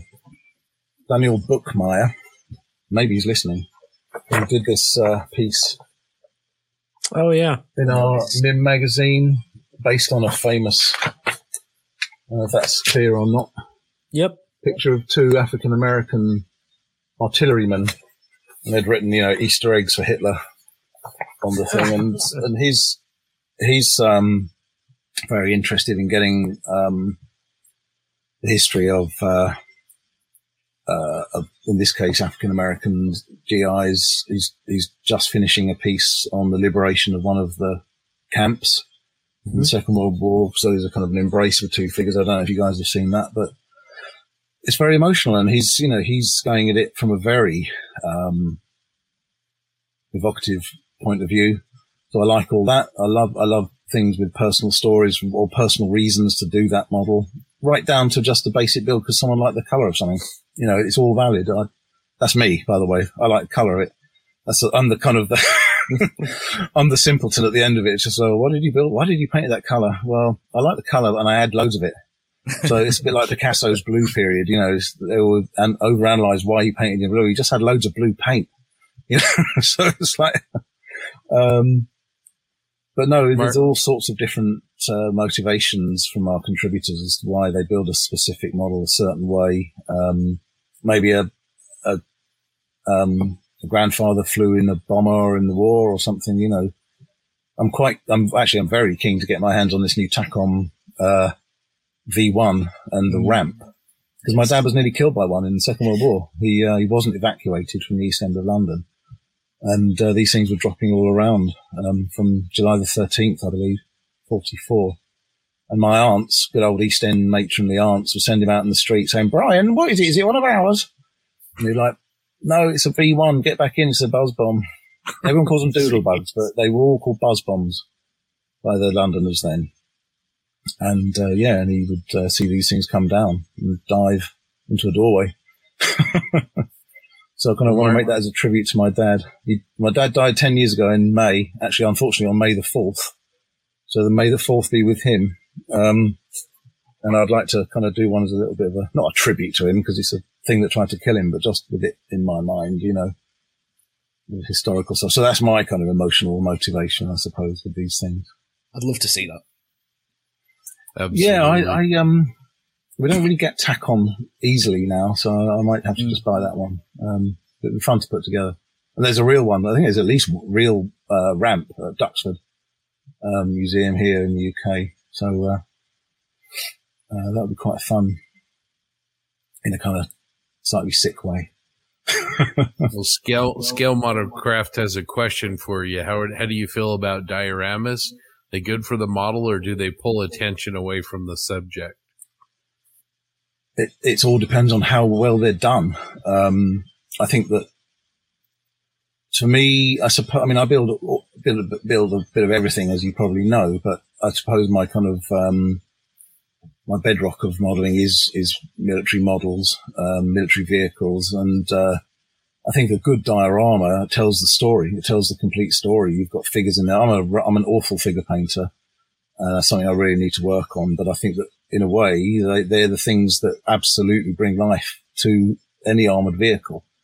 So, the Tamiya figures that have been doing recently are absolutely terrific. They used to be just the usual blobs of plastic, but now they've been doing this scanning technology or something that I don't understand. But the figures are very good, and if you can pull them off, it totally brings a model to life. And again, we've had models recently in Military Illustrated magazine, one from a chap in Spain who did an M5A1 Stuart with this amazing American crew in Italy, the most characterful faces. I wonder if I can find that without having to disappear for too long here. I'm never going to find it, am I? But no, so to answer the question, yeah, I love dioramas. I've built a few, greater or lesser success. My favourite one that I did, which I don't know, you may remember, was the Tamiya Matilda 2. And it was in a little scene supposedly being tested around the outside of a factory in the UK before it was kind of sent off. So there's a kind of barbed wire fence and a little kid with a catapult who had fired a blob of painty something at the tank. And there's a British policeman kind of talking to him. And I think that's probably my favourite and most successful one. It's just a small scene because it tells a story. And that's when you go from a skillful build of an armour model to actually then presenting it in a scene. It absolutely can transform it because it shows you the environment that they were in, obviously, what the crews looked like, stowage and the buildings. You can identify a diorama very quickly if it's done properly from the buildings that are around it as to where it was set. You know, Italian buildings look very different to German buildings, to French buildings, if we're talking World War II. So yeah, I love them. And I've been focusing very heavily on them in MIM Mag. I keep going on about that, but that's my kind of premium mag, really, with the better paper and bigger pictures, less text. Just let the images do the talking, you know. I had some terrific dioramas from people. Bernard Lustig, may remember him, not remember him, he's still building models, but he's one of my absolute favourite model artists. Like I said, Les Plaskett, and scores of other great builders. Absolutely fantastic. Yeah, have you seen Spencer's Legacy Collection books as well? I actually haven't got any of them because he keeps forgetting to send me a copy, but it's literally that. But no, his legacy stuff is terrific, and he's I'm sure he visited Francois Verlinden when he was still trading in his place in Missouri. And you know, there's no question that Francois relit the kind of the torch for many of us builders when he was doing his stuff in the 80s. And yeah, Spencer's work in that kind of Verlinden-y style, intentionally Verlinden-y styles, is still wonderful to look at. It's very pleasing on the eye, you know. But then there's a modeler called, I'm going to get his name wrong, but Imad Boantoun, who's in Lebanon. And he's being published by Père Plat, I think, his dioramas. And those are much more modern style, gritty, beautifully finished. I wouldn't know where to start, quite frankly. The sheer quantity of stuff, a building and a groundwork and a vehicle is achievable. But when you have to have 300 little pieces of other stuff just to contextualize it, you know, that takes time. And as we all know with model making, the smaller the detail, the more importance it carries. You know, that's why so many models are messed up in the last 1% of its build stage. And my models I'm talking about, you know, putting the wire on the aerial wire on a model aircraft. If you get that wrong, if it looks like a piece of dental floss sat up there on a Spitfire, it's going to look dreadful, you know. But so you've got to get those things perfect. And you can get away with things, much larger flaws. If the fine details look great, then, you know, you definitely can, distract from other things. That's what I've been getting away with it for a long time. So, you know, but yeah, sorry to answer the question. Yeah, love dioramas, want more. Definitely. Just Stan wants to know if you're wearing pants. No, I'm totally naked from the waist down. All right. I will be standing up in 45 seconds. So remember to up. Hey, Stan. Love you. Yeah, Stan's a wonderful guy. His models are just stunning. And as I said, one of the kindest, most generous people I've ever met. So it's just an absolute golden block of a guy in this hobby. Great advocate for it. And you know, one of the lovely things with the magazine is I've had the opportunity to do quite a lot of travel, which is a real treat. So I've gone to places that I never would have dreamed of going. Certainly Japan 6 or 7 times, I suppose. US scores of times, Europe all over, even the Philippines, the model car club thing there. So yeah, and everywhere you go, there are modelers. It's absolutely extraordinary. There are modelers in places you wouldn't believe. Someone sent me a picture of themselves reading my magazine in a penthouse apartment on Copacabana Beach. And I'm like, I was simultaneously impressed, but like outraged. Like, what are you doing? Reading a model magazine? You should be out there drinking cold beer and looking at girls in Brazilian bikinis and things. You know, you're crazy. I've got modelers in Iraq, places that you'd think. I mean, you know, just for the ill-informed, you'd think, my God, how could you relax enough in some of these places to sit down and build a model? But no, you know, and it's testament to the fact that people use modeling as a kind of safety valve in a way, you know, to unwind and to express their imagination, interest in history, and that, that applies not just to armor and military subjects, but cars too. Some of the guys building historic race cars, you can almost smell the fuel fumes, from these, like Ebro, the model company Ebro, making these historic Lotuses.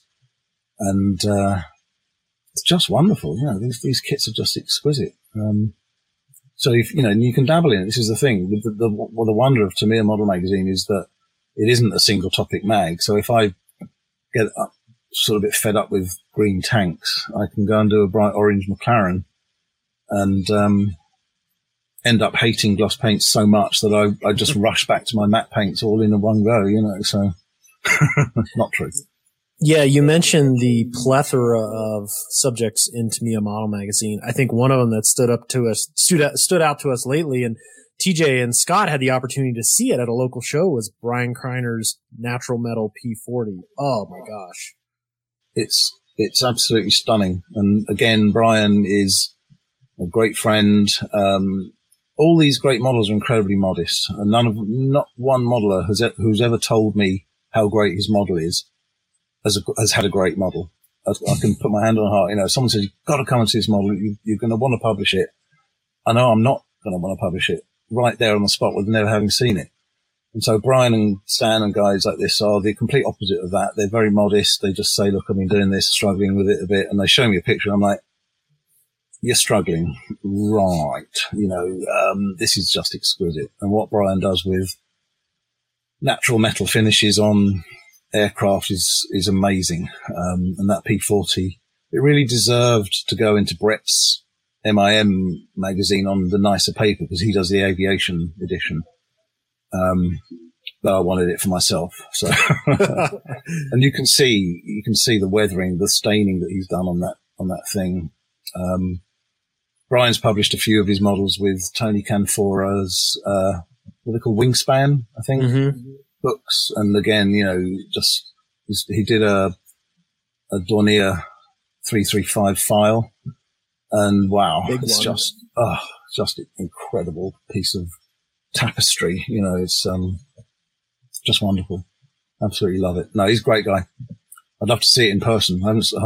Brian comes to London maybe every couple of years, and I'm going to get him to bring a model for me one time. Donate. Yeah, he lives about 20 minutes away from me, so he's super close. John? I'm sorry, say again, you were muted? Did you move? Yeah, so I live in Pennsylvania. Recently? Yep. I was in Pennsylvania and moved across the country to Colorado for a job. Brian and I probably chat with Brian more than anyone else on a daily basis because he comes on Skype just about an hour before I finish for the day here, and we always have we got the sense of humor of 9-year-olds, so we always have this kind of puerile chat. And he's just a great guy. He's very, very talented, but incredibly modest. He's really just how it should be, I think. Mm-hmm. But yeah, no, I'd love to see his P40 in the flesh. Just wonderful. Yeah, wonderful stuff. Yeah. He's got a couple more on the bench for me as well at the minute. So he's going to do the Tamiya 32nd scale Korean War Mustang, which is just going to be, I can picture how good that thing's going to look. A couple other things. Yeah, at the show, he also brought his MiG-15, and it is absolutely astounding as well. Just, he's got a real touch. And, everyone thinks of him as the natural metal finish guy, but actually he's only done a fairly small number of purely NMF finishes on aircraft. But he just picked up that kind of, good reputation because he's very good at them. But, his other stuff is fantastic too. And I remember seeing his workshop. I visited him. He lived in West Covina in Los Angeles, and I visited him when he was living there. And he had all these dental scalpels because he's a big advocate of this oil canning effect, this kind of warped stress skin effect on aircraft. And he was doing it with these tiny, teeny little dental scalpels. And I still never managed to get my hand on one of those blades, and it's the only way to do it. And he polishes it out. Oh man, no, just fantastic stuff. More from him. His last model was I'm going to say Hobby Boss 32nd scale P61 Black Widow, which I think he did in 2 parts, as I remember, in the mag. And again, it's just absolute masterpiece, that thing. So good. I don't know where he puts these 32nd scale builds. They're huge. Certainly a P61. But I know he's building a B-17, the Hong Kong model's B-17 as well. At least one of those. So I think he's got a fairly decent sized basement where he does his stuff. But yeah, no, these characters, I said, the travel I've had, I've met some great guys, loads and loads of models in the States. I love coming to the States because people are much more vocal, willing to chat openly about their modeling stuff. I suppose we're a little bit more, just different attitude in the UK. It's just a different mindset, and that's for everything. I'm sure Ivan, you'll agree with that. You go to the USA and everyone is just wants to talk and talk and talk about what you did, how you did it, and it's wonderful to actually have that. I've been asked. I did a couple of demos at the Squadron Eagle Quest show in Texas a few times, and absolutely terrifying doing a model demo in front of people when I don't know what I'm doing, never mind trying to tell people what I'm doing. So it's but it's nice. People sit there and listen to you. It's amazing. It's the only place I ever get that, where people sit down and actually listen to me, because I'm building models. Well, I'm going to test your memory out. So my first model that you built that really inspired me, man, it's going to be like 2009, 2010. You built a Fine Molds Type 89 that you posted in Missing Links. Yes. And I don't know if you remember that, but that was a tank that I thought the weathering on it was so great. You did some chipping and then some dust, and it just really looked just. That kit was initially a part work that came with Model Graphics magazine or Armor Modeling magazine out of Japan over a series of issues. So you get a sprue every other month, I think. It was I can't remember if it was monthly or bi-monthly. I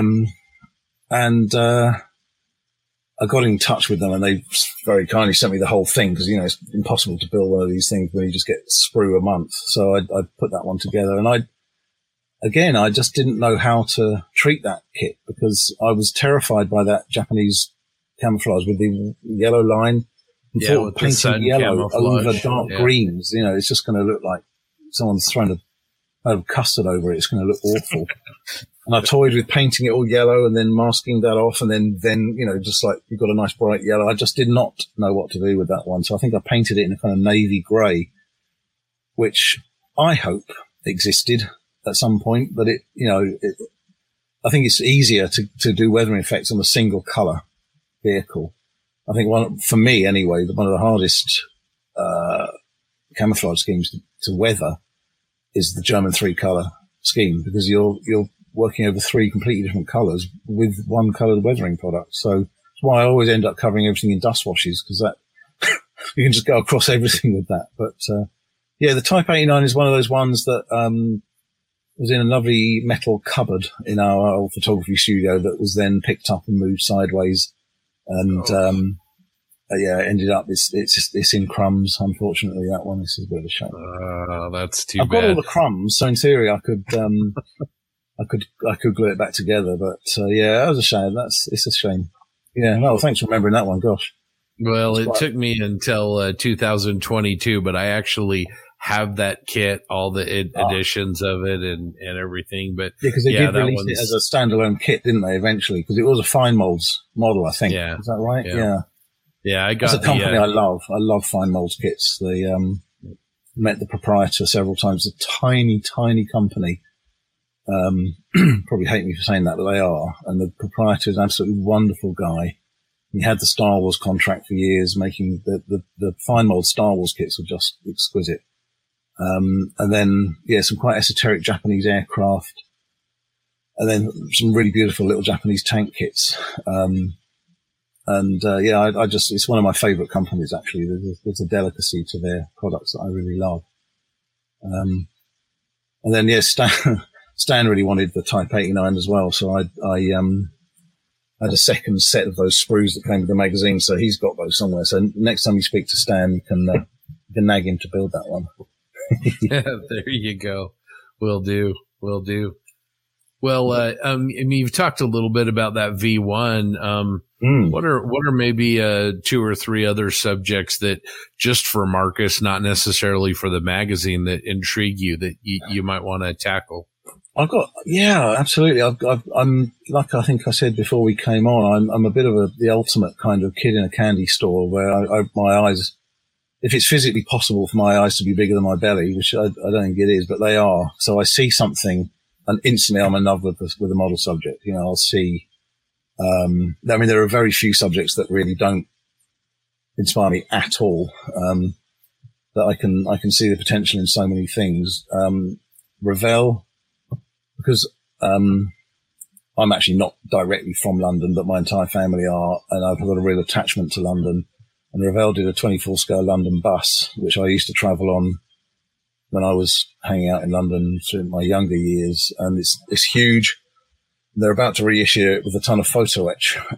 So I really would like to do that one because I can look at that model and I can smell the inside of that bus.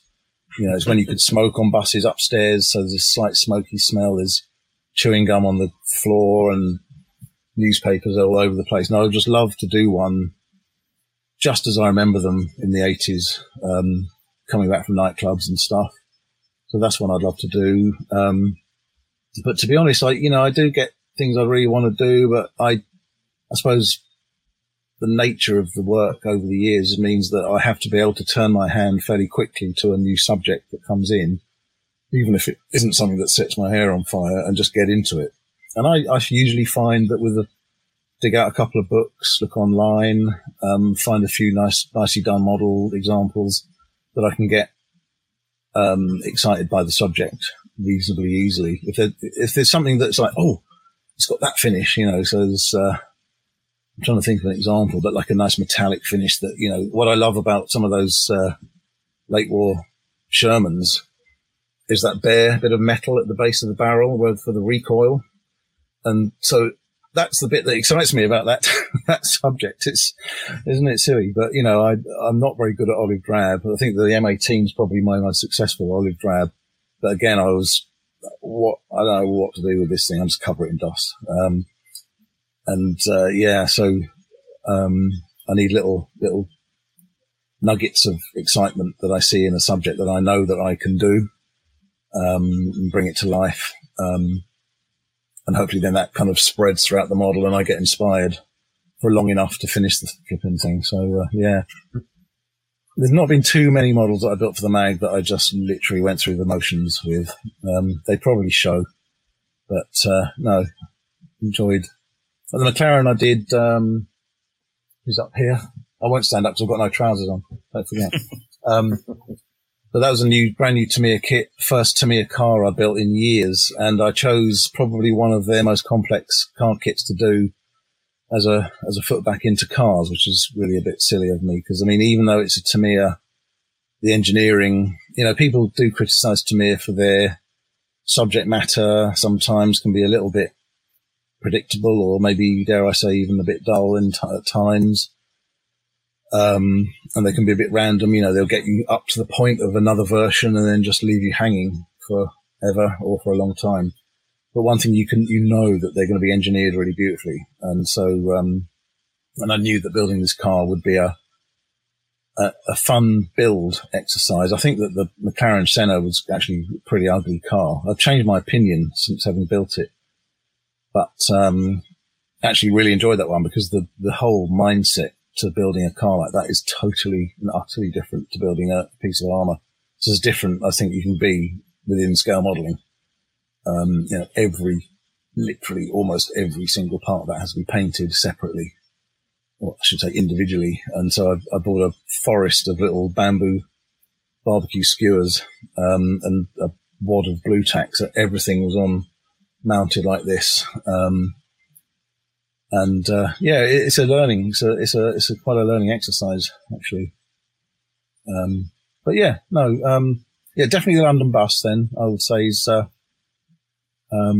Something personally I'd love to do. The V1, again, for my kind of dad reasons, that would be fun.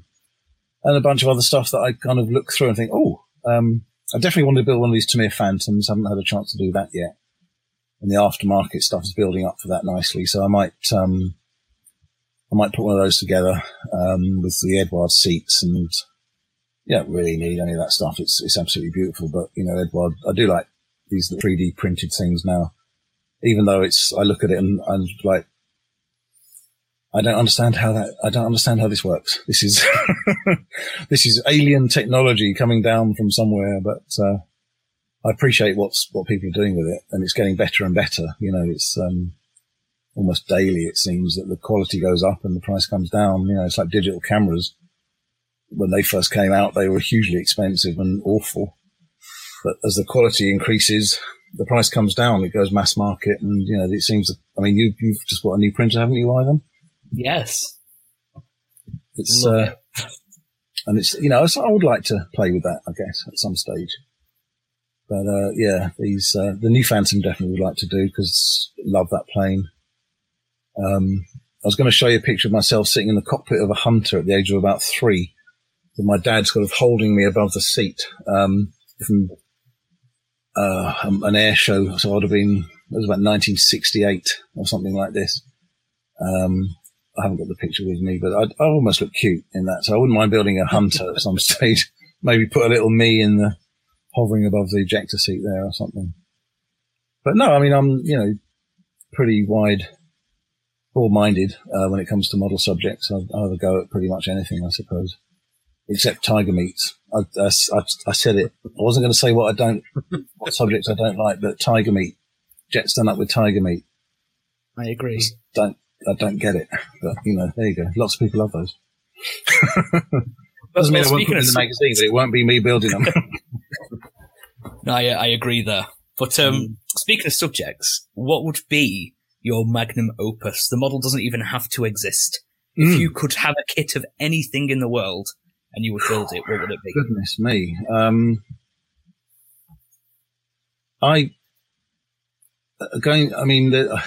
Maybe it's a little bit obscure, very obscure actually, but when I was tooling around in London as a teenager, trying to be cool, there's an area of London called Kensington.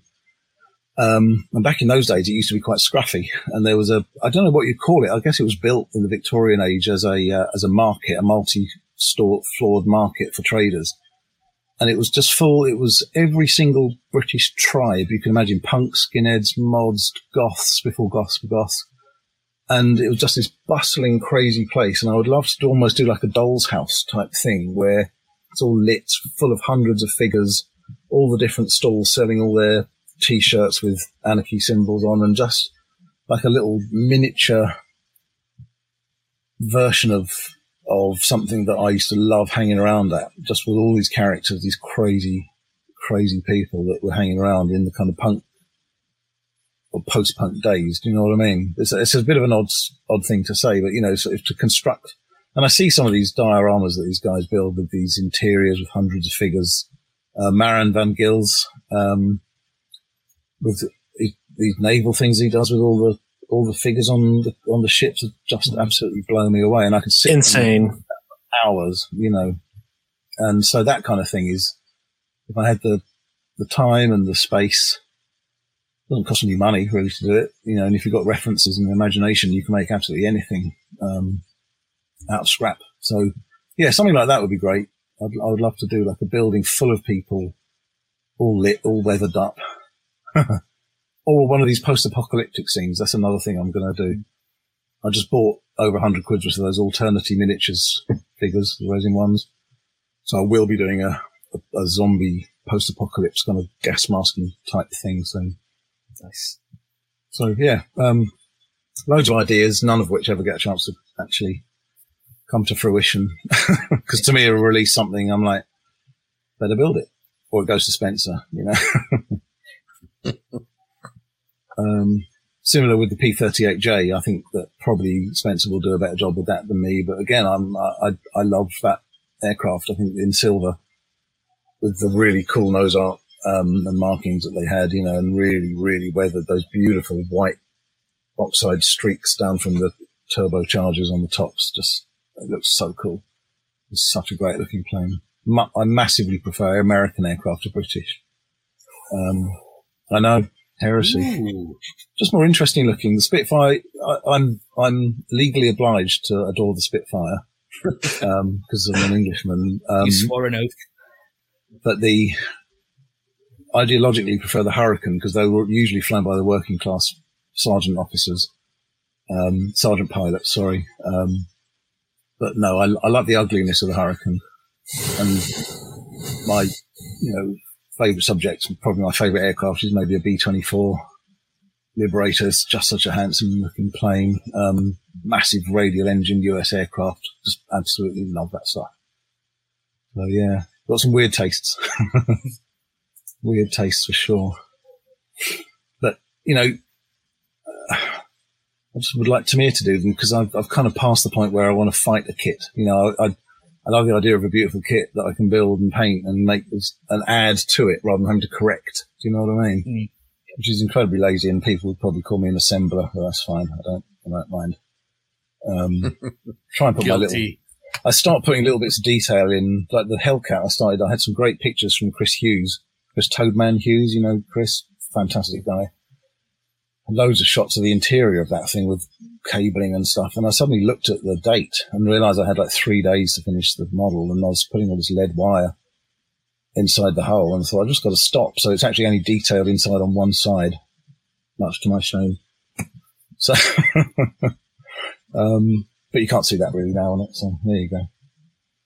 But yeah, another Hellcat would be nice. I'd like to do a Serbian Hellcat with these funky, dotty kind of, post-impressionist kind of camouflage on, but with all the aftermarket on it, because there's some nice aftermarket coming for that now. The headlight guards are a bit too thick on the standard kit, so to put some thin ones on that would absolutely transform it. But yeah, endless subject ideas, aren't there? I'm sure you guys have that. You've got all these ideas bubbling around in your heads, and actually making them happen is a whole other thing, really. So get some water. Sorry, you mind. I'm out. Hydrate. So, John, what are you building at the minute? Oh, gosh, what am I not building, I think? I have the big Stug from DOS Work. I have a couple Shermans for our group build that we're doing.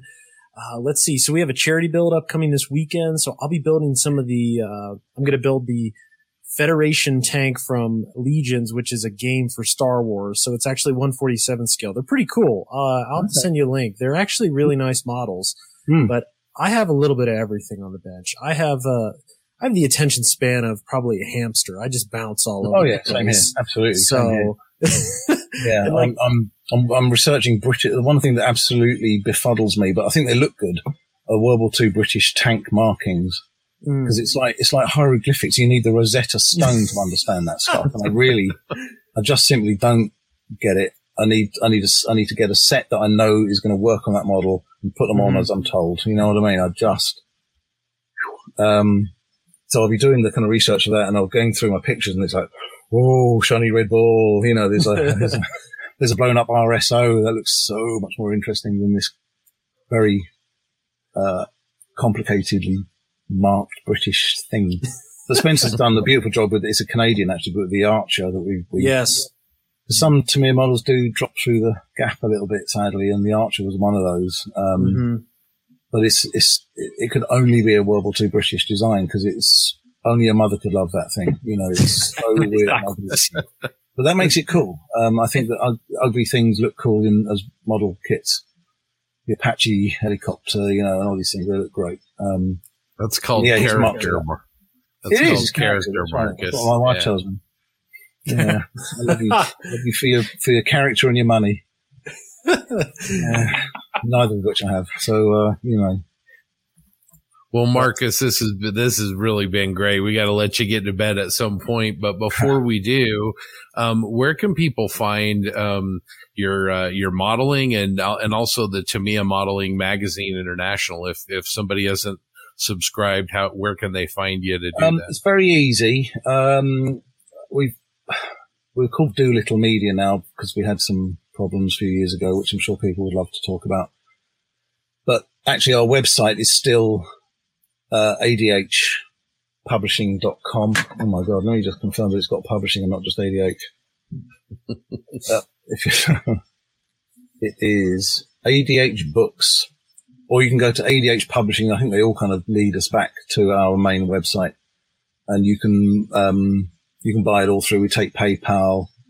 Obviously, with the paper subscriptions, you can do it for as long as possible. I think the shortest one is 6 months because it's kind of putting it on the system for 3 issues is a bit of a pointless exercise. But, you can subscribe for as long as short as you really like. We've got some offers on at the minute, keeping our prices down because, obviously everything's going up crazily in price. So we're desperately trying to absorb increases in that sort of thing. But yeah, all the mags are there, ADH, Publishing or adhbooks.com, and Pocket Mags, which sell every imaginable magazine. But if you want the digital edition, it's pocketmags.com. And if you just type in Tamiya, ours will come up there with the latest issue. And that's pretty good. You put it on an iPad, that works nicely. And it's quite a lot cheaper. It's published on the day. You can get it on the day of publishing, rather than wait for it to come through the post and so on. So yeah, it has its benefits too. But yeah, we're always there. And then our Facebook group, just check out, if you just look for Tamiya Model Magazine on Facebook and it'll come up. And, apply to join. It can be instant if I'm on it, or it can take 24 hours if middle of the night or whatever. But, join up and people can ask any kind of question there they want. And I'm obviously admin moderator, but we've got the other guys who are looking after it too. And they point me in the direction of questions and stuff. So, yeah, we're pretty easy to get hold of, to talk to. But yeah, no, buy the magazine, please. Keep me in the job. Excellent. And if somebody wants to submit maybe a model to you to consider for publishing, how would they do that? They can either private message me on the Facebook group, or they can email me. It's editor@TamiyaModelMagazine.com. Very easy to remember. Email, just drop me an email, as I said, or a private message, and then we can take it from there. Absolutely. Yeah. Very simple process, really. Set of guidelines to follow, and you end up in print. Who knew? But it's been great to. I hope I haven't bored you. No, this was awesome. Yep. And Ivan's got some things coming for me, I think, haven't you, dude? Always, constantly. I try not to pressure Ivan. He's such a good guy, and kind of like send him a box of kits to review for me. But I don't want to overwhelm him when I know that you're doing things in all different directions. So I don't want to overburden you with that. I do love it. You say I've got 1 or 2 things coming, then like a box of 30 kits coming. It's like, oh right. You haven't seen my stash, have you? I don't need to buy kits ever again. What Ivan really wants is that English proofreading job for the magazine. So I wouldn't mind that. I wouldn't mind that either. Yeah, that's nice. Yeah, that's one thing we do need is a proofreader, actually. My goodness. Yeah.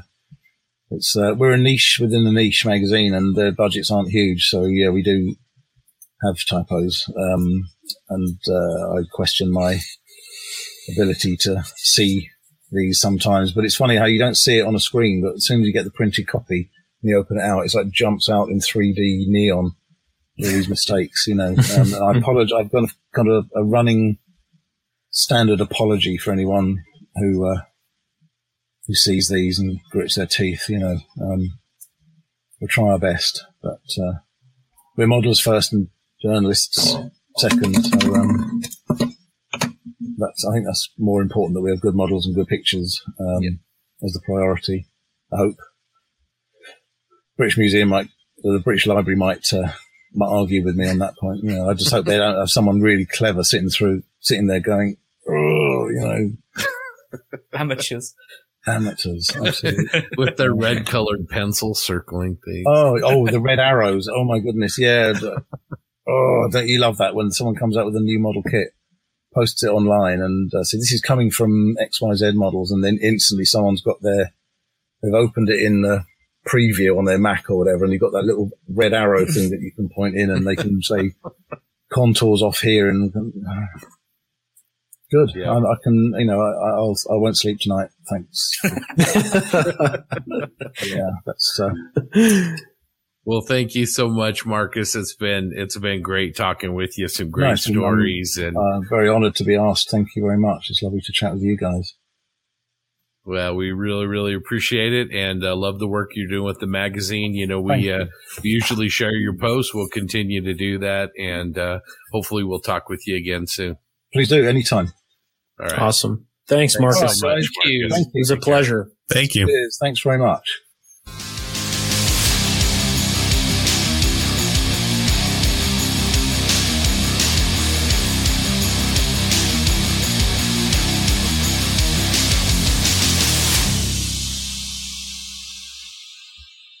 All right. That was a terrific interview with Marcus. We enjoyed visiting with him. Hopefully we can talk again with him soon. It's a great, great guy. Took us quite a while to run him down. He's very, very busy, but we appreciate Marcus spending some time with us, and hope you enjoyed it. Well, last time around, we were missing TJ, who's here with us tonight. We kind of did a Commies Fest wrap up. TJ came out to the show with us. We had a really, really great time, but maybe want to get his perspective on what we saw out there, and maybe talk about Commies Fest just a little bit more. So, TJ, what'd you think of the show, and was it worth the travel? Yeah, thanks, Scott. Yeah. So, because I didn't get a chance to be on the last episode, because as I think JB noted when you guys were recording it, I wasn't even home yet. I think I got home right after you guys started recording. So yeah, I missed that one, but I did. I flew all the way out to the Denver area from the DC area, essentially for the show and obviously the hangout. It was really, really cool. It was really funny when I was filling out my entry form or whatever. And I hand the lady the form that has my name and address on it. She looked at me and goes, "Did you drive all the way here from Virginia?" I was like, "No, ma'am, I did not. I flew all the way here from Virginia." She's like, "You came all the way here just for this?" I'm like, "That is correct. Like, my friend lives here and my other friends are here, so that's also why I'm here. But yes, I'm here for this show." And she was just spellbound about it, which was just really funny. Because I had to be a smart ass too. I'm like, "No, I didn't drive here. I flew here because it's too far to drive." But I can honestly say that was one of the best weekends I've had in a really long time. It was super fun. I think it sounds like we're probably going to make this a little bit of a tradition, and I hope that we do. And I know we mentioned it before, but I personally was impressed by the amount of science fiction that was on display there. That we're to the point where I think someone on our Facebook page asked, "Is this a science fiction only show?" No, there's other models here too. There just happens to be a lot of science fiction. So it was really cool. I had great time, pretty good vendors. I think John mentioned it. We snatched up all the machinery gear this one guy had with in 5 minutes of getting there, which was pretty funny. So one thing, TJ, we experienced something I think that you hear about at shows, but you never really experience it. And it's rather unfortunate. We're not going to dwell on it, but I think it is something, we can just at least mention. Yeah. So there was someone there that entered a number of models that did not belong to him, but he entered them under his own name. So for those of you that are unaware, you are allowed to enter models in absentia if it's entered under the builder's name. And you pay the entry fee if there happens to be one, so on and so forth. That is well within the rules. There's nothing wrong with that because you're not claiming that you built it. What you cannot do is enter a model you did not build under your own name. And unfortunately, that happened with one person who also happened to win Best in Show with a model he did not build. And I was just shocked that someone would attempt to do this in 2022 in the age of social media, because if you bring a model good enough to win Best of Show, chances are it's probably on the internet somewhere, and it was. And that's how essentially the case was cracked, because the builder mentioned that that's my build. And then the holes in the story started to fall apart. And then when we come to find out, we were looking through some of the other items that he had brought. I personally recognized one, and I knew I had seen it somewhere. And about 10 minutes of searching on Instagram, I discovered that it was a Warhammer figure painted by a very, very, very talented painter who has like 47,000 followers on Instagram. Like, it's not a nobody. He's a big deal. And I reached out to him and said, hey, you sold this model, because he had a post saying that it was for sale. And after finding out, come to find out that's where it went. And it was indeed his, and he confirmed that it was his. So yeah, if you're listening, don't do that. It's not cool. It's easy to find out. Especially if you're entering the work of world-class painters, you will be found out. And to me, I don't see the point in it. It makes no sense. And I just, again, like John said, it's just one of those things you hear about, but you didn't think someone has the audacity to do. So.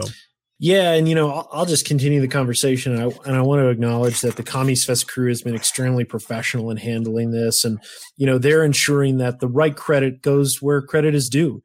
So hats off to them for taking some of the information that came in after the show and making some decisions to make sure that the people who built the award-winning model are properly recognized and properly awarded. So it's a rather unfortunate circumstance that, the crew had no control over. And certainly we had no idea there. But after you post pictures online, people share all over the world, people start commenting, it's very interesting to see how small the world is, for that matter. So, with that, I think, again, the Commies Fest crew handled it very well.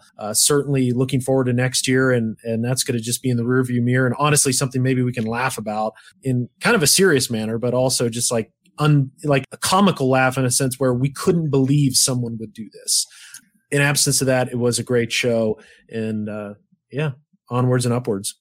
Yeah, I'm going to echo what you said, John. I mean, hats off to the Commies Fest crew for, I feel sorry for them for having to deal with something like that, because who expects that? Like, I would never expect that. And it is not a mar on the Commies Fest show at all. It's far beyond their control, and they're making it right with all the information they have. And as far as looking back and laughing at it in the future, I laugh at it now. I mean, it's honestly, it's funny and also not funny, because people that should have won awards that didn't get to win an award. But it's also funny because someone had the audacity to do that. And you just, the dumbest criminals, those are always the best ones. Yeah, and I think it's simple to say that, Brian Krieger's Schenkel was the best model on the table there. 100%. God, it was so good. And I hope to see it in Omaha. And I hope our listeners get to see it too. Brian's work is inspirational. And yeah, it's all right. Yeah, exactly. Right. I mean, I guess we were lucky that he graced us with his shitty kits, but what are you going to do? God, we didn't let up either at my house. I felt like we belittled him all night. I mean, it's hard to do when you're like 7'8", so bear claws for hands. And kind of, so to kind of go on to a little bit of a better topic, because it's also related to Commies Fest. When you, John, were driving Jim Bates and I back to the airport on Monday, we had a pretty good conversation in the car. And when we were in the process of talking about it, I was like, oh, we should talk about this on the podcast. So we're going to. And I don't remember who exactly brought it up, but I know the question was kicked around the three of us. What was the model that you feel like kind of pushed you to the next level, right? It took you from where you were to closer to where you wanted to be. So I'm going to start with you, Ivan. Wake the hell up. Give me an answer. Put your trousers on. Put your lounge trousers on. For me, it's when the modeling became work for someone else. If it was for a magazine publication or a commission. I can sometimes forgive sloppiness if it's work for me. When it's for someone else, or it's going to be seen around the world, or on the internet, or wherever, it has to be perfect. There can't be those little bits of imperfection that I would forgive if someone's paying good money for it, or is relying on that to sell or be seen by the masses. So when there's that much, I say it's pressure, I don't think it's a pressure, but when there's that sort of expectation on a standard, it has to be up there. So for me, yeah, when it's not work for me, that's when it drives me to be like, right, this needs to be as good as it can be. Right, but what was the model that Oh. so think about like this. It's your experience bar is filling up, right? You're Yeah. running around the forest, you're slaying boars or whatever. You're filling that experience bar up. Then you get to that one that dings you to the next level. So what model was that for you? Oh, right. That's hard. It's a choice of two. So it's either my Tamiya 148th VF 111 F14 Miss Molly. Again, because that was a commission, and the guy's very particular. Or the 10-day build challenge I did for the 148th Tamiya Easy 8, which went a bit extreme with its air quotes Spanish style approach with extreme modulation and things like that. Although it's not weathered, there's no dust on it whatsoever. But yeah, I think it's got to be either of those two. I can't really pick between the two, but they were both like level up. Here's a pack of perk cards. What about you, Scott? What was your level up build? So probably 20 years ago, I built a Heller 124 scale Stuka. Initially just for myself, but it ended up going to a museum, and I think it was the first build that I can remember where, I really used good quality airbrushing. I didn't just splotch some paint on it for camo. I actually replicated the paint job, spent a couple of months just in the cockpit. So yeah, it was a 124 scale JU87 Stuka. And that was one that I can remember kind of changing the way I built forever after I finished that one. What in particular was it that you feel pushed you to the next level? I'd say probably the level of finish. I was at a point where, I'd been modeling, I guess, seriously for a few years. And, so I was filling seams and, the construction part I had down. But I think that was really the one where I, really airbrushed for the first time on a model, really took the finish kind of to that next level. And, it isn't where I'm at right now, obviously. But, I remember, your question is what kind of helped you turn that corner or take a step. And I would say the paint finish work, both, with paint brushes, but especially with airbrushing, that's what it was. So, John, what about you? What was your level up build? Oh, I think that one's real easy for me. I'd struggled for a while. I had a really bad bout of just mojo busting non-production. And it probably, if I have to point to a model, it's the T-3476 by Dragon.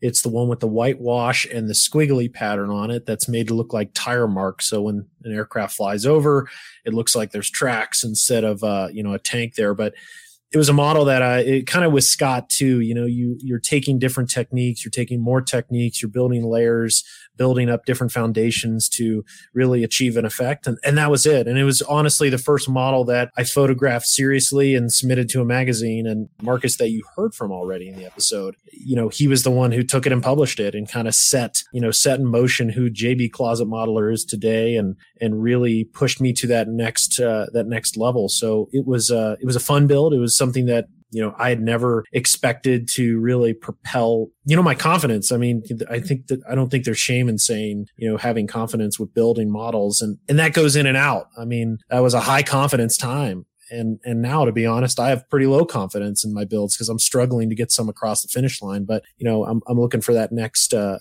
mark. But that would be the one, the T-3476 by Dragon. I don't know, that 1-to-1 scale model of a smoked pork shoulder you did last October. That would have been maybe my pick. Those were good. I mean, heck, I had two of them this past, 2 weeks ago, 20 pounds worth of pork. So I think Lindsay got sick of it after like the seventh leftover meal. So, but yeah.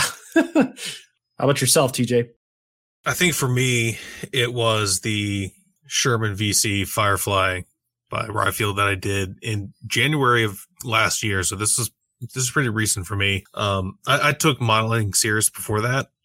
And I think I was making good progress, but for whatever reason, and looking back at it now, obviously, like I feel like I'm moved past that too, as far as level of finish goes. But the finish on that was probably the best finish I had achieved in the 9 years I've been modeling since. When I did that. And a lot of that credit goes to you, John, because I use a lot of techniques that I didn't really use before that I learned from you. So, and especially with photography, because I remember I did the first round of pictures and I sent them to our little group chat. And you're like, no, drop the barrel, do all this other stuff. I'm like, oh, okay. And I did. And I'm like, oh man, these pictures are like really good. That makes so much sense. Why was the barrel raised? It looks so dumb. I've not shot another picture of a tank with a raised barrel. I want that shit flat. That's how it looks good. It's still that model holds a special place in my heart. I love the Firefly. It's an iconic vehicle, and the kit itself is gorgeous. If anyone wants a good Firefly kit, the Ryefield model is probably the best one. Yeah. And I love that build still. And you guys the listeners can't see it, but it's in the top shelf of that cabinet right behind me. Yeah, that's a great choice. I really saw a lot of progression in your work on that one too, TJ. Although that pottery vase that you built with Darren on the pottery wheel that one time, that was hot. That was really hot. So that's private though. Not everyone gets to see that. So this was a great topic, and I want to throw this out there to listeners. What was your level up build?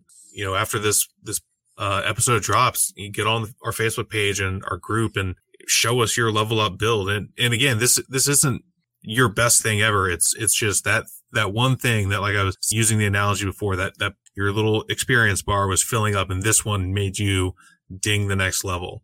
It could be one from the past, one from last week, if that's what happened. Go ahead and let us know. # level up build. To be kind of cheeky, like, show us.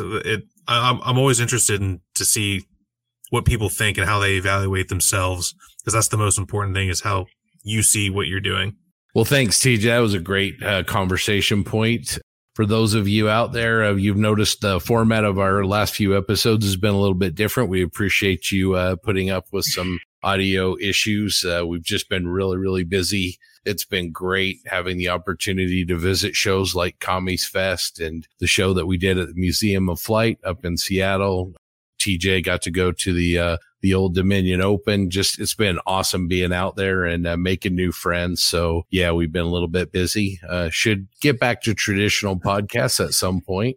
But in the meantime, hopefully all of you have had a chance to go to your bench and get some building done. We're going to, like I mentioned before, going to hit that 48-hour group build this weekend. And the results of that should be out there by the time this podcast drops. So gentlemen, as always, it's been a lot of fun talking to you. It was great to visit with Marcus. And until next time, yeehaw! You guys take care.